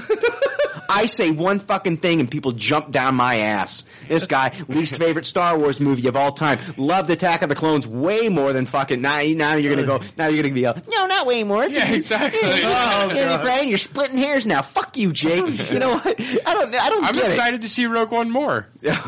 Oh my God. Yeah. It's not like high tasted is that I'm taking a dump on it even in the first place. No. It's the fact that it was a high tasted. Then you watch it 5 times. It took 5 times. Like, hold on. Like, I think after the third time. Third time it made it the Tupperware. Yeah. That's correct. I don't know. Is this making sense? Yeah, a little. I don't know. I was a little. I watched it twice. The first time I saw it, I was super distracted by the Tarkin CG stuff. Yeah, and just some of the wonkiness of it. Right. The music was kind of disorienting. Disorienting. Yeah. Jake didn't know what movie he was in for a while. He's like, "What's going on Is this 50 Shades of Grey? Oh my god! What's going on? Like, disorienting. Yeah, and then the second time, Jake stumbling around the theater. Like, am I in the right movie? Sir, is this Rogue One? And there was no opening crawl. I was like, what the fuck's going on? So, but yeah, I just liked it a lot more the second and third time. Yeah. Wait, no, okay. All right. I'm still not buying it. I don't like it. You don't think I liked it more? No, I don't. No, I just don't like it. Oh. I don't like this whole thing of going. It's a Star Wars movie. I saw it 5 times. It's a Tupperware now, and then it's still my least favorite Star Wars movie. But they're all Tupperwares, Brian. Accept it, Brian. You got to think about what kind of meta you're working with here. How many times did you see Phantom Menace in the theater? 21. I know. There we go. Oh, I get it. But it's just 5. But Phantom Menace was a Tupperware from the get-go from you, right? Yeah, I loved it. Yeah, it didn't change. I mean, 17 Tupperwares, 21. I thought it was 17 times you saw it in the theater. I must be wrong. No, it's 21. 21. So 21 Tupperwares, each time a Tupperware. But, high-tasted. Oh, third time's a charm. It's Tupperware now, Brian. It wasn't disorienting, and Tarkin wasn't fucking with my head. And it's Tupperware now, but it's still my least favorite Star Wars movie. That could change. That'll piss me off too. It's so much to digest. I gotta see it more and think about it more. More than 5 times? Gotta watch Attack of the Clones again too. Yeah. Compare and contrast. Oh, I know. God. I don't think I'll ever watch that one again. I'll have to. I'll have to when I show Katie. Yeah. All right, guys. The Han Solo cast photo came out, and a release date of May 25th, 2018. I think it was May 25th, 2018 was the release date. I don't buy it. It's like 2 weeks away from that other Avengers movie. That shit ain't happening. That's getting moved. Yeah. It could very well happen, but not a lot of people are excited about this. I've noticed the Han Solo movie. Yeah. Oh, I'm super bummed. Oh, me too. I'm just saying. Han Solo movie. Oh, I can't wait. Oh my god. I can't understand the lack of people's excitement. I don't either. I don't get it. It's going to be so fucking fun. It's everybody like, I can't see anybody but Harrison Ford playing Han Solo. Yeah. I can't see anybody. He's my beloved character, and I can't see anybody but Harrison Ford. I want Harrison Ford to take that character to the grave. And it's like, shut the fuck up. No, I don't mean that. Yeah. No, I don't mean shut the fuck. Actually, I do. Shut the fuck up. Yeah, shut the fuck up. Han Solo's like fucking James Bond. Let other people fucking play him and get over it. Harrison Ford doesn't even fucking love the character. He wanted the character dead. Every movie. In Empire. Yeah. He wanted the character to die off in Empire Strikes Back. Yeah. He doesn't, it's not a beloved character to him. He loves playing Indiana Jones. That's why he'll do 5, 6 fucking Indiana Jones movies. Right. He's ready to do Indiana Jones. That's coming out in 2019. He cannot wait for that movie to come out. Yeah. He loves that character. He doesn't even care. He doesn't love this character. No, I mean, he embraced it. He embraced it this time the most he's ever embraced the character. Oh yeah, because they gave him what he finally wanted. Yeah. But then you got these fans out there. I can't see anybody but Harrison Ford playing Han Solo. See, there's a story to be told there for a young Han. You don't get that. You got Luke's story because you see him from the get-go. Mm-hmm. But I mean, Han just kind of comes. I want to smack these people. Oh, you don't like fun? Dude, you don't want to see fun? You don't want to see more of that? I know. My hopes couldn't be fucking higher, dude. I feel like this could be the greatest popcorn movie of all time. I do too, dude. I mean, this is the greatest popcorn movie of all time. And this does not need to be one of those issues where he's saving the fucking world or the galaxy. This is perfect for that one-off story of him dealing with his own shit. Yeah, I agree. Oh, the team behind this just has me so Phil fucking Lord, excited. Chris Miller. Yeah. Oh my God. It's so good. Donald Glover coming in there playing Lando. Right. Yeah, that's amazing. We got Chewbacca. Mm-hmm. You're not excited to see Chewbacca? Come on, people. I'm excited for Woody Harrelson. Harrelson. He's got a lot of naysayers too. Tandy Newton. Yeah. Bring it, man. This is This is going to be fantastic. It's a Star Wars movie. Alden Ehrenreich, did he not look good? Oh, he looked great. Yeah, this is going to be a fucking romp. This is going to be so much fun. Everybody, I'm calling it now. Everybody that's worried about this movie that can't see anybody but Harrison Ford being Han Solo, you're going to be eating crow. You're going to be loving this movie. Yeah, there's going to be some people that don't like it. I mean, you've got your fucking detractors for The Force Awakens. They're out there. Yeah. Okay, you're going to hear that. But I think the majority of the people are going to watch this movie and they're going to love it, and they're going to eat crow and they're going to love it. Yeah, I completely agree. I can't even argue this. Yeah. Han Solo movie, I'm so fucking pumped for. Me too. Same here. Me too. These guys don't leave the Flash movie just to do fucking some bullshit Han Solo movie. Right. No. It's Lawrence Kasdan's final script. Yes. He's writing it with his son. Yes. So this movie's going to be amazing. Yeah, it's going to be crazy. It's going to be amazing, and I can't wait. And I hope it does kick off a trilogy. I hope it does kick off a trilogy of Han Solo films. Oh, I would love that. Yeah, I think it has. That's what they're hoping it's for. It's the recipe for that with this cast. Yeah. Completely the recipe of that with this cast. And I hope, I love Emilia Clarke. I didn't like her in the Terminator movie though, and I want to see her kind of like turn it around I know she's great in Game of Thrones, but I want to see her turn it around cinematically. Yeah. Right, yeah. And she could possibly just be like a Bond villain type character too. You never know. Where she's just in it for this movie. Mm-hmm. Yeah. Someone else next movie. But I want to see her good. I want to see her do it. Yeah. I want to see it be really good. There's going to be a love interest. Is it going to be her or is it going to be Tandy Newton? It could be both. Yeah. Oh, yeah. Yeah. I think Han's going to be quite the player.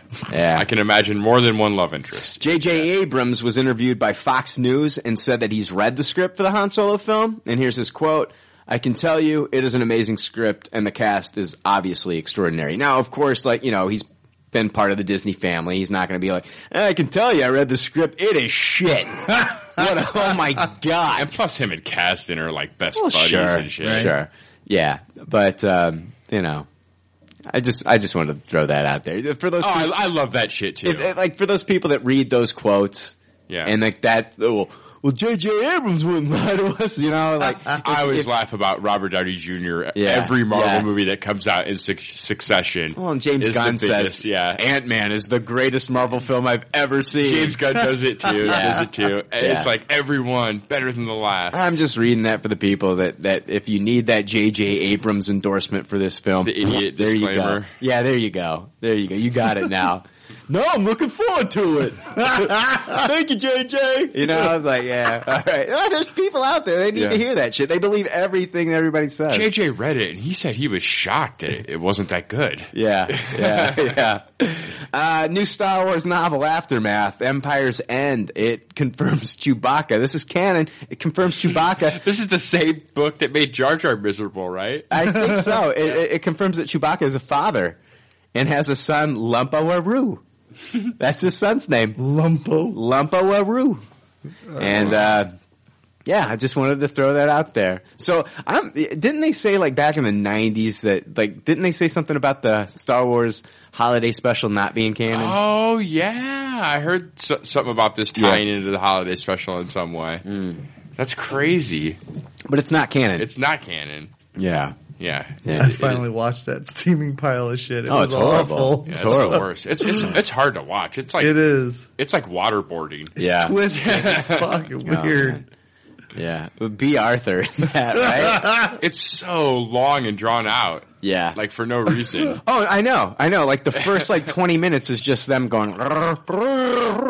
It's just random, and there's no subtitles. Yeah. None. You don't know what the fuck they're saying. You have no clue. It's ridiculous. Yeah, and then they put that VR device on that one guy, and he's masturbating to that woman dancing. You're just like, what is going on here? Yeah. So, YouTuber Mike Zero recently talked about how Wikiwan.com had a character name up for Benicio del Toro in Star Wars Episode 8, The Last Jedi. And it was Vikram Fett. It was taken down and now says to be announced. So people are speculating that he is playing the son of Boba Fett. This site is not a Disney official site, and I think it's 100% bullshit. Yeah, it smells of it. Yeah. It smells of it. I think he's Ezra. Oh God! Do we need that? Isn't that a little bit hokey to continue the Fett legacy? Yeah. So just like Right. Father, son, ham-fisted like that. I think he's a new character. Yeah. Right? Come on now. Yeah. Not everything has to be like holding hands in the Star Wars movies. Right. Yeah. Not a fan of. That's all the Star Wars news I got this week. Are we going to knock out emails? Is that ever going to happen? Fuck emails. Let's open the gift. Oh yeah, we got a gift. We got a yeah. Do they want us to open this episode? Who's they? I don't know. Whoever sent it. Because I know Basil was talking about sending something. Oh yeah, that was way back. I remember. I don't know if this is like what he sent. I mean, are we opening this? Yeah, do it. Sure. Do it. I mean, nobody gave me explicit instructions not to open it. Right. You want me to Periscope? Oh no, I don't want to be on tape. I don't want to be on. I don't. No, All right. I don't like that. Okay. That's you fucking vain son of a bitch. Well, look at me. You know, I don't like that. You fucking assholes with your selfies and your. Yeah. Look. I don't get on Periscope. I like to and see the stalking replies. people. I don't. It's no. more than that than the vanity for me. I don't like it. Yeah. I mean, if you want to Periscope yourself and you want to open this thing and you want to Periscope, I just don't want it on me. Okay. I don't like it. Don't worry about it. All right. Fuck it. It ain't that big o' deal. All right. Is there a note in here? I don't know. I can't see anything. I'm going to read the note. All right. Here we go. What is this?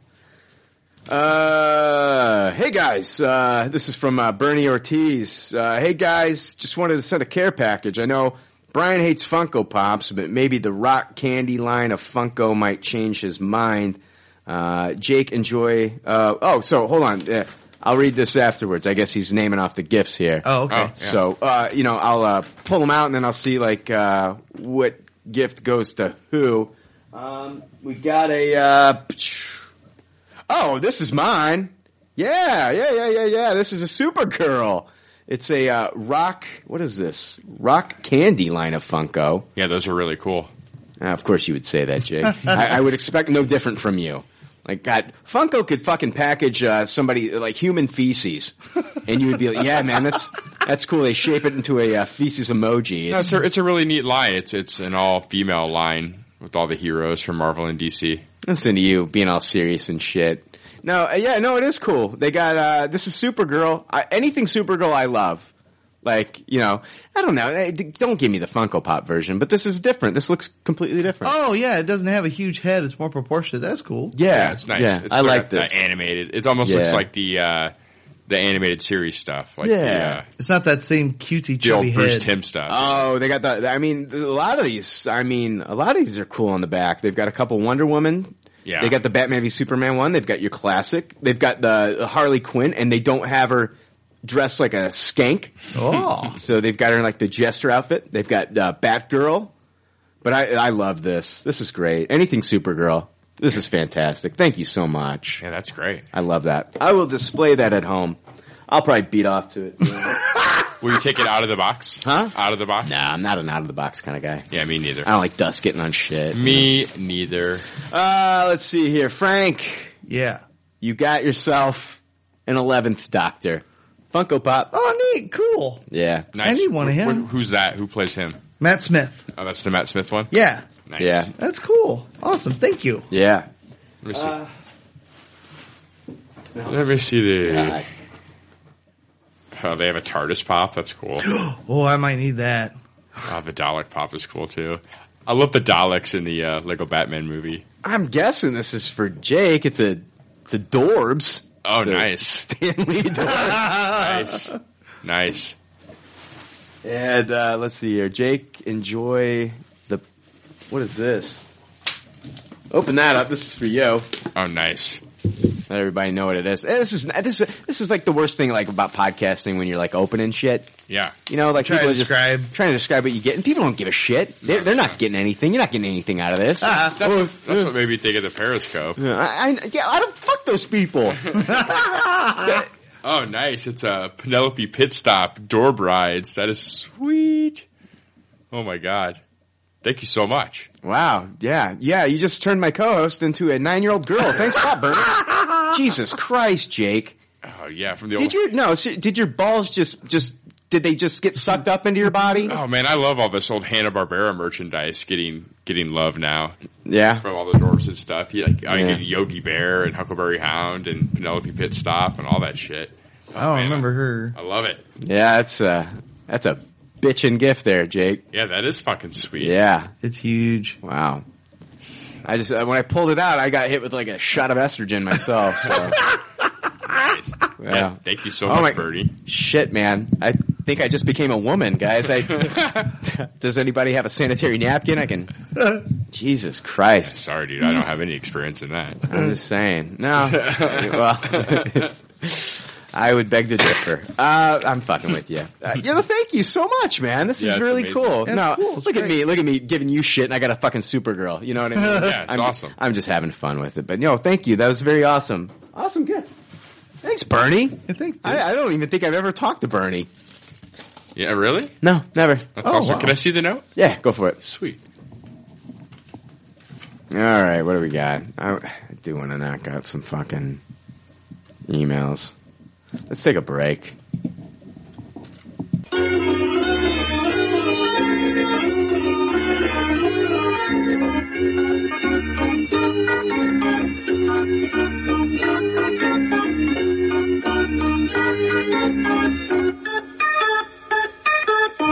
All right, yeah. I'm excited to be back. Yay! That was a solid break.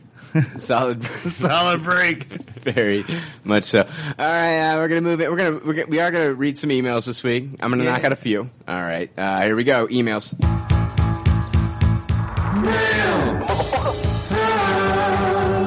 Leftovers of the universe.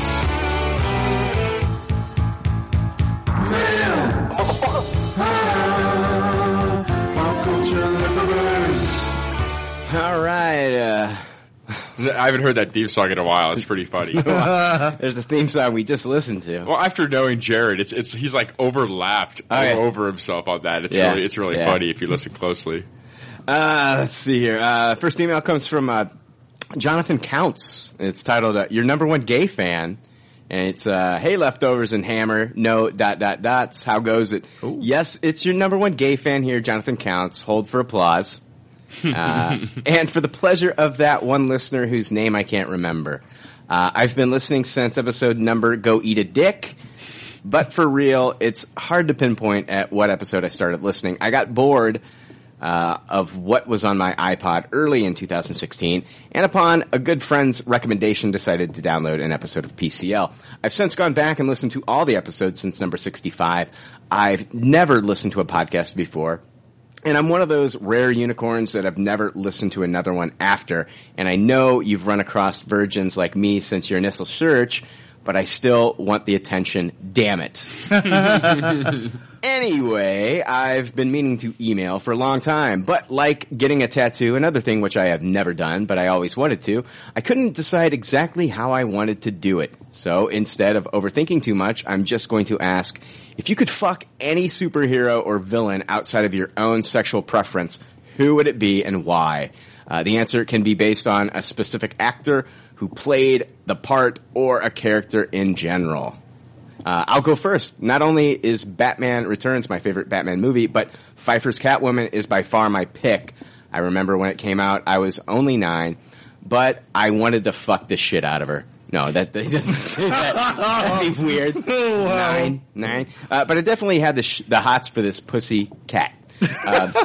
First of all, the costume. Pfeiffer looked hotter with her whole body covered than Barry did with half her shit showing. Secondly, the acting and attitude were irresistible. So sexy, dark, funny, and badass at the same time. Her transformation, I don't know about you, Miss Kitty, but I feel so much yummier. When she put that burn in her mouth and when she licked Batman on the roof, oh, and that voice, and claws, and whip, perfect.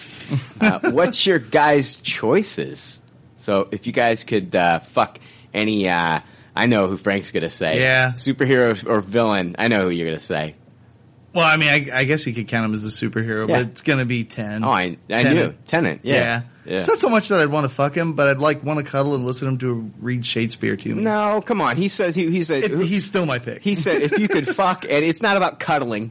and all that shit. No, Frank, no, He's still my pick. You are fucking raw dogging this son of a bitch. All right? That's happening. We'd have to cross swords because I'd want to look him in the face. Yeah, okay. There you go. Jake, I don't know. I'm still thinking. It's a tough one, isn't it? It is a tough question. That's a tough on the spot question. Yeah. Jeez, how are you doing? Superhero or villain outside of your own sexual preference? Let me think here. That's a tough one. You know, I've had this email for a while, and I should have been thinking about it. Nothing, Jake? Nothing's coming to mind. All right. Frank's over there fucking Doctor Who. Yeah. I feel so committed once I say like one character. You know what I'm saying? 'Cause it's like an end all be all. Yeah. I've never made that decision. I know who it's going to be. Who's that? Tom Hiddleston is Loki. I'm going to be, oh, you like tricks? You're going to turn one, son of a bitch. All right, you're going to be turning tricks for me. I can see that. Yeah, so me and Hiddleston, I'll be hitting it a ton. That didn't work. I think I'd go Tobey Maguire Spider-Man. Oh, really? He's going to be crying the whole time.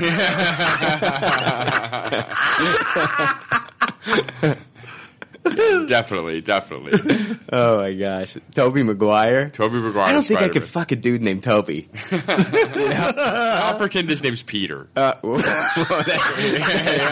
better. That works. You know, that's great. What a great email. Yeah, Cool. Yeah. Tom's a handsome man. I feel good about myself. Yeah. He was with Taylor Swift and shit for a moment. Yeah, it's true. Tennant's got amazing hair. He goes, P.S. Brian, I remember your admiration for Gone with the Wind, so if you need a date for when it plays at Willow Knolls this month, let me know. No homo. I'm really pumped to see it on the big screen. Yeah, that's come and gone, but you know what? That's the reason I didn't go with you, is because you put no homo. If I'm gonna go to this fucking movie, you know, you better go fucking Loki on me. It's not like you haven't seen it already. Exactly. I've seen it, yeah. That's a long movie. If I, you know, I mean, at least by the end of it, at least, you know, something. Give me something. Jeez. Yeah, you know, gosh. Got a hole in the bottom of your popcorn bucket. Even Loki's giving, you know, something. Anyway, let's see here. Oh, what do we got here? Chris Brown, from Montreal. Hey, leftovers. It's Chris Brown here. Hoping you all had a great holiday season. and all the best in 2000s. You can tell how old these are. Now on to the content. I just listened to your annual Tuppies, and Brian, I just gotta say, you really sold me on the movie Moonlight.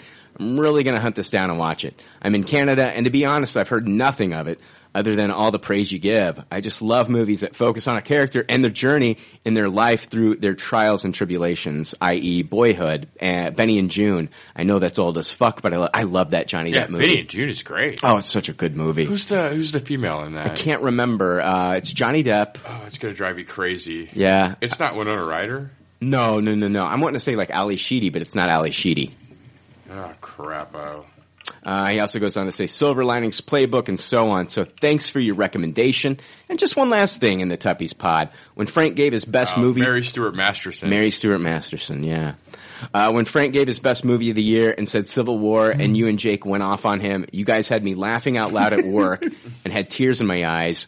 PCL really is the people's podcast, and I listen to you weekly and all other PCL casts as well. Tell old man Shooty there are people listening even though he gets no emails.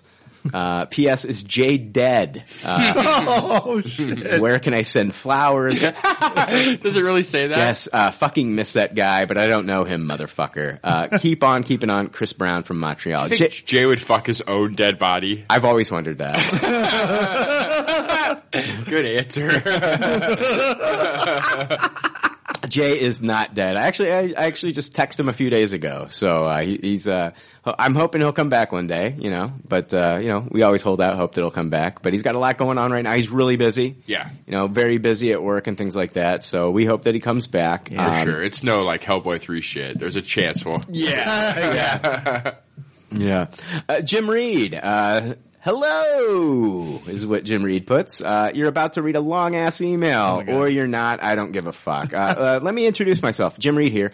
Okay, that's over. Let me tell you why I'm cool. Back in '96. Oh yeah, this guy is plugging his own podcast. That's what this is about. Oh no. Yeah.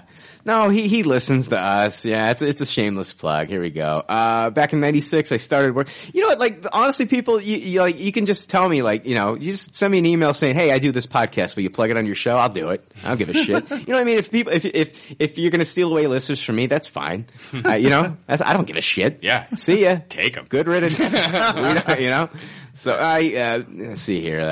Back in '96, I started working for a podcast video channel called The Dice Tower. I left there in 2000 and started my own board gaming podcast called Not Just Another Gaming Podcast. We went for 69 episodes, and Frank, you got to laugh. He said 69. Yeah. Oh, I know, hilarious.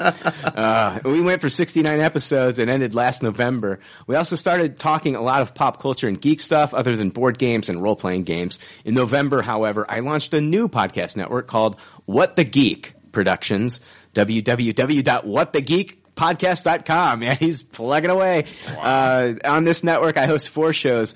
The What the Geek podcast, our flagship show, where we talk geek and pop culture stuff, plus news and reviews from movies, TV, comics, gaming, etc. That doesn't sound... What's that podcast called again, Brian? It's called What the Geek podcast, where we talk about pop culture stuff. Big and Little Meeple is a board game only show where my 12-year-old daughter hosts, and we talk more family-friendly games. The Top 5 podcast is just that, a show where we do top 5 lists of anything and everything. And finally, we still do, I wonder if they did a top 5 of superheroes and villains they would fuck outside of their I was just wondering that. sexual preference. You know? You should let them know. Right. That's a good one. 12-year-old's not on that one. So. No, she hosts that one. And no, that's a horrible thing to say. He's regretting sending this email. What did he think? That I was just going to plug his show and end it? No. Let it pass. I'm going to insert some very insensitive jokes. Yeah, top 5. Board Game Leftovers. That's right. You're probably thinking, what a complete ass right now. He's got a fucking show called Board Game Leftovers. Yeah, let's. I'm calling my lawyer right now. Yeah. Copyright. I wonder what the rating system is. Like, throw it away, eat it, save it for later, saran wrap it. That's the rating system. Yeah, saran wrap party. Yeah, it's a rental trap party. Well, a few things. There's there's another show called Board Game Breakfast, and also an offset called Board Game Blender, and they're kind of elitist jerks. So I thought a name that had something to do with food would be funny. We also used to be on a network of shows, but got kicked out for being too non-family friendly. I think we said That's What She Said too many times. Oh, Jesus. Oh, God. You should be on that one. He didn't endear himself to you there. God.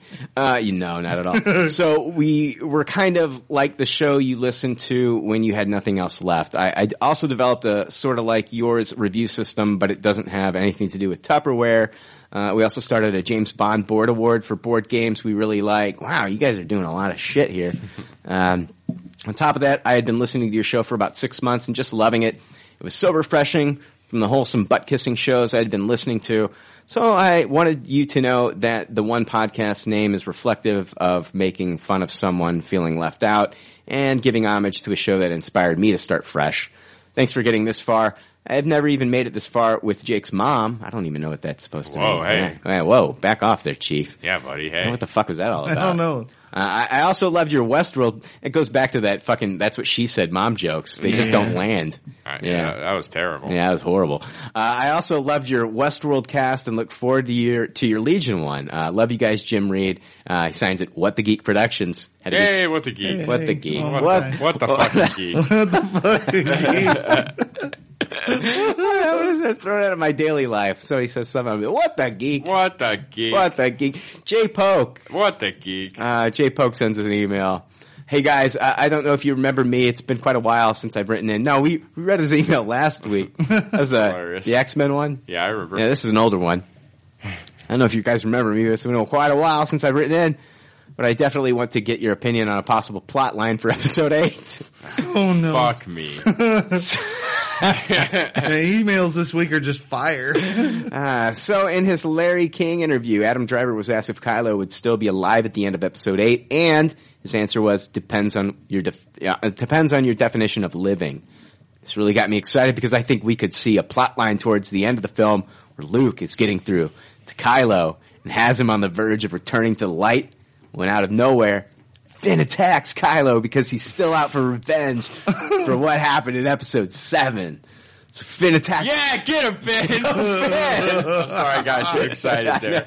Go Finn. Come on. I didn't mean to interrupt Hold you. on, I gotta find out what happens to Finn, dude. So Finn attacks Kylo. It injured him very badly.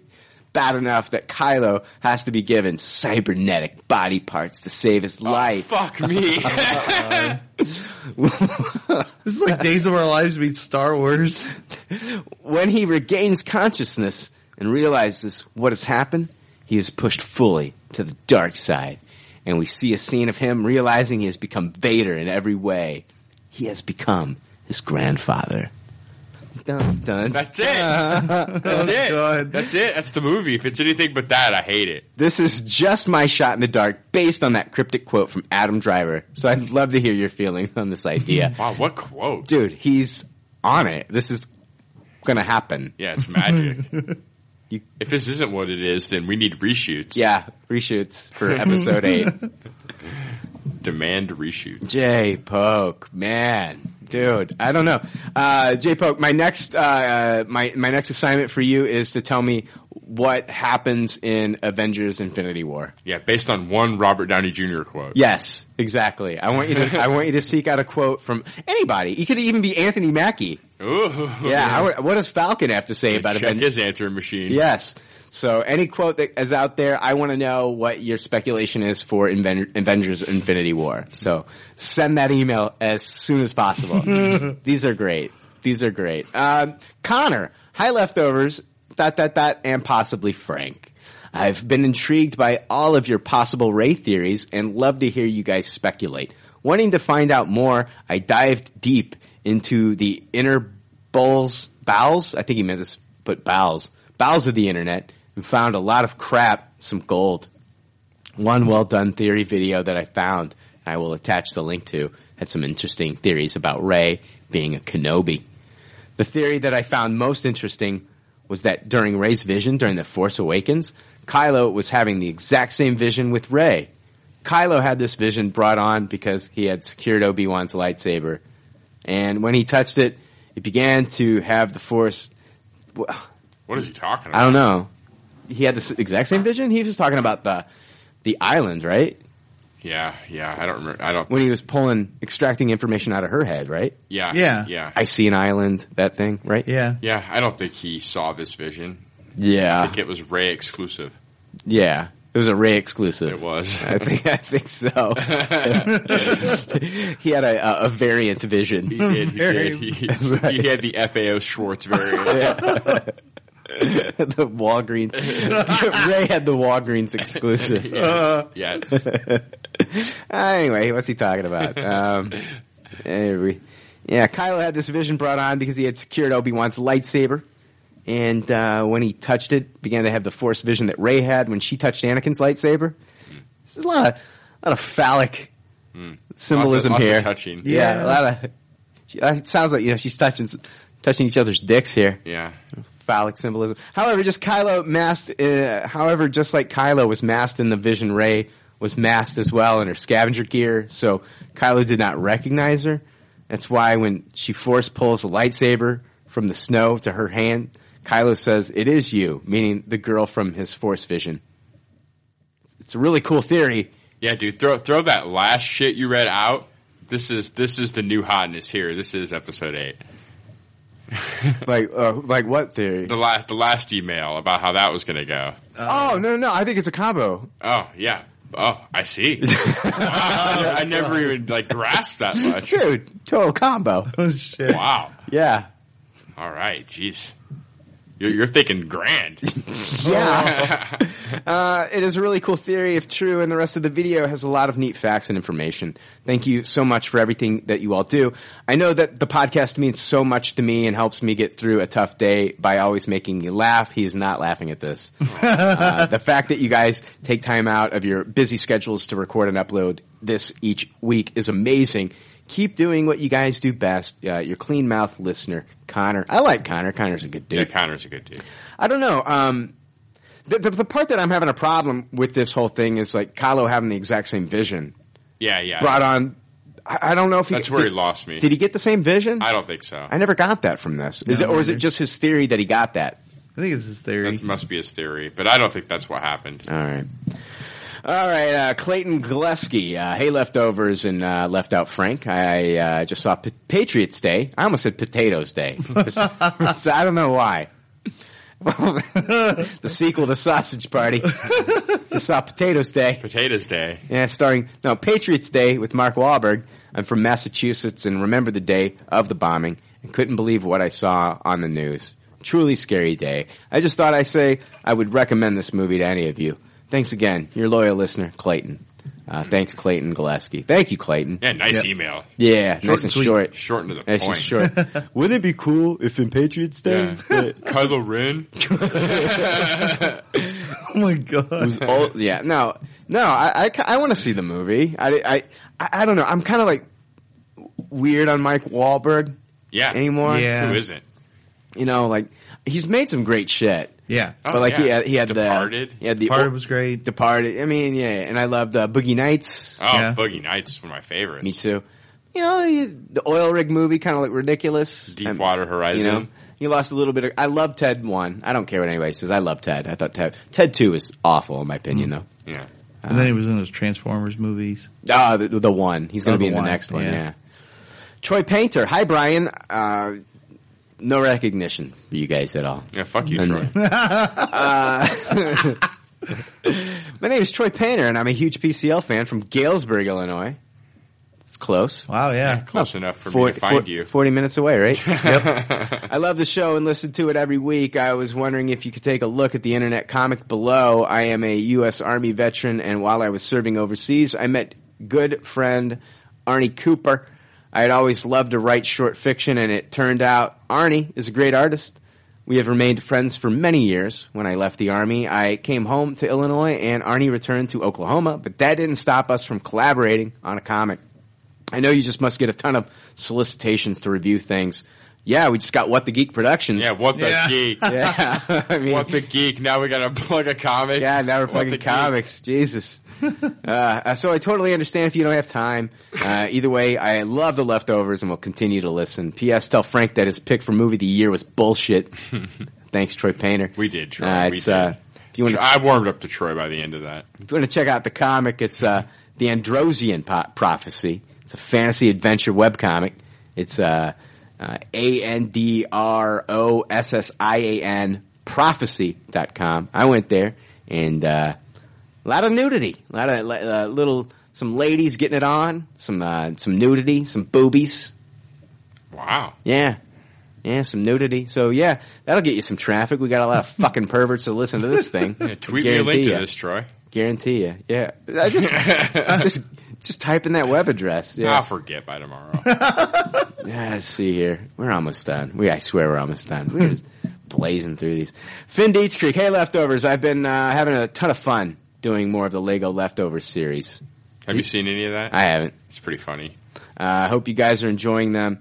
What's he been doing? On Instagram, he's been doing like comic adventures with the Lego Leftovers, with Lego Me and Lego You and Lego Frank. Mm-hmm. What are we doing? It's pretty funny. Just like, basic stuff. Beating Frank up and some of it's different shit out of different episodes. Let's see if I can try to find it. I ask you like what we're doing, and you're not selling me. You're like basic stuff. Yeah, beating Frank up. You know. Okay. Comic adventures. Yeah, it's pretty funny stuff. All right, sounds hilarious. Yeah. Thanks, Jake. You sold me. Yeah. Wow. All right. So episode 2 of Riverdale premiered last night, and I don't know. I love this show so much. I have read very few Archie comics before watching the show, only Afterlife with Archie and Mark Waid's new series, so I barely have any of the knowledge of this universe, but for some reason, Riverdale has been all I can think about this last week and a half. I really like the actress who plays Betty. I think she and Veronica's chemistry is great. I really like how we got more Jughead in the second episode. His character seems more layered in this show than any incarnation I've read. Overall, a Tupperware. Have a great week, Leftovers. You guys rock off my socks. With love for Jay. Finn. I just watched the latest episode, man. I think we're 4 episodes in. I love it. It's so fucking good. I'm behind. Kelly likes it, but I can't get on board with it. I'm going to give it one more episode myself, which would be the 3rd one, but I don't know. I way prefer the Mark Waid comic. Yeah, shut up. This just Frank. doesn't do it for me. Yeah, I like it a lot too. I love it. Love it. I'm all caught up. I watched, I usually watch them on the weekends. I know they come out on Thursdays. I don't really get a chance to watch them live, but man, they're fantastic. So good. Sage Kelly, I haven't emailed in a while, but I just really wanted to say that I don't miss an episode. Thank you guys for getting me through some super tough times recently. Really, you guys are important to so many people. Why? I couldn't fucking tell you. Anyway, to keep this short, I'm here to shamelessly plug my podcast. It's called the Cover 2 Podcast, and it's on both iTunes and SoundCloud. It's an NFL podcast with no holds barred. Yeah, I plugged myself. Sorry. Keep up the good work. I have no problem. I have no problem plugging Kelly. Yeah. Wow, that didn't sound good. I like how I like how Sage comes right out and like says what's going on. Yeah, yeah. You know, no beating around the bush like what the geek. What the fuck with the geek? Now, Sage knows how it's done. Sage is a vocal member of the Leftover Army. Yeah, we go way back. Sends me messages. He's a great dude. I have no problem plugging his shit for sure. Yeah, these first timers wanting to get their shit out there. Yeah, what the geek? What the geek? God damn it! He says, "See you on episode 200." So Sage is going to be on episode 200. What the geek? Sage is going to be on. Guys, that is our emails. God. That is our emails. I have read them all. Yeah, that's awesome. We have no we're emails? all caught up. We're all caught up. Holy fuck! Wow, that's Yeah. not so bad. Wow. Yeah, next week I won't be reading any emails unless they are Logan based. So if you have a chance to see Logan, send all your Logan. send all your Logan emails. Blow us up with Logan emails. Yeah. And if first person that hates the movie, I want you to call it Blogan. Yeah. All right. Chogan. Yeah. Or Nogan. Oh. Yeah. Yeah, that's the pacing was horrible. Slogan. Oh. They just get worse. Oh, what the geek. What the Thanks for listening to Pop Culture Leftovers. Congratulations. I don't know how you did it. I couldn't do it. You people need a t-shirt saying, I just listened to 2 hours of nonsensical crap.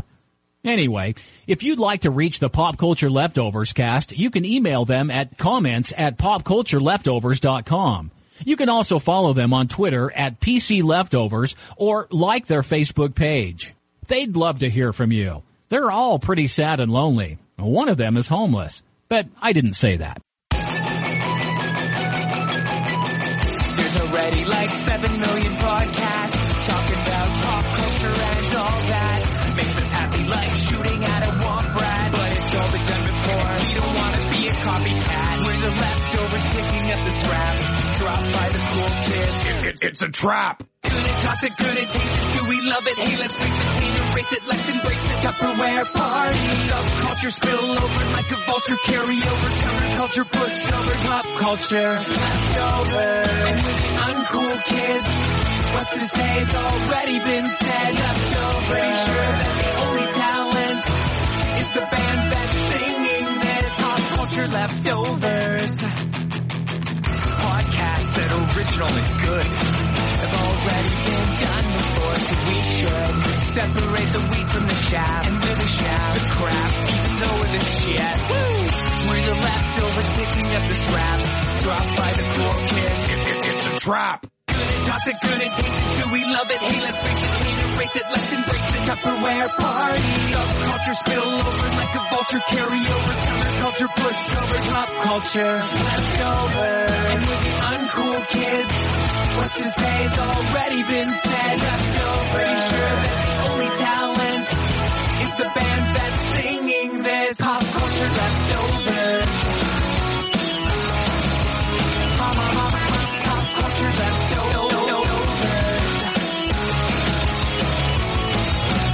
Good and toss it, good and taste it. Do we love it? Hey, let's face it, can't erase it. Let's embrace the Tupperware party. Subculture spill over like a vulture. Carry over counterculture, pushovers, pop culture leftovers. And with the uncool kids, what's to say has already been said. Leftovers. Pretty sure that the only talent is the band that's singing this. Pop culture leftovers.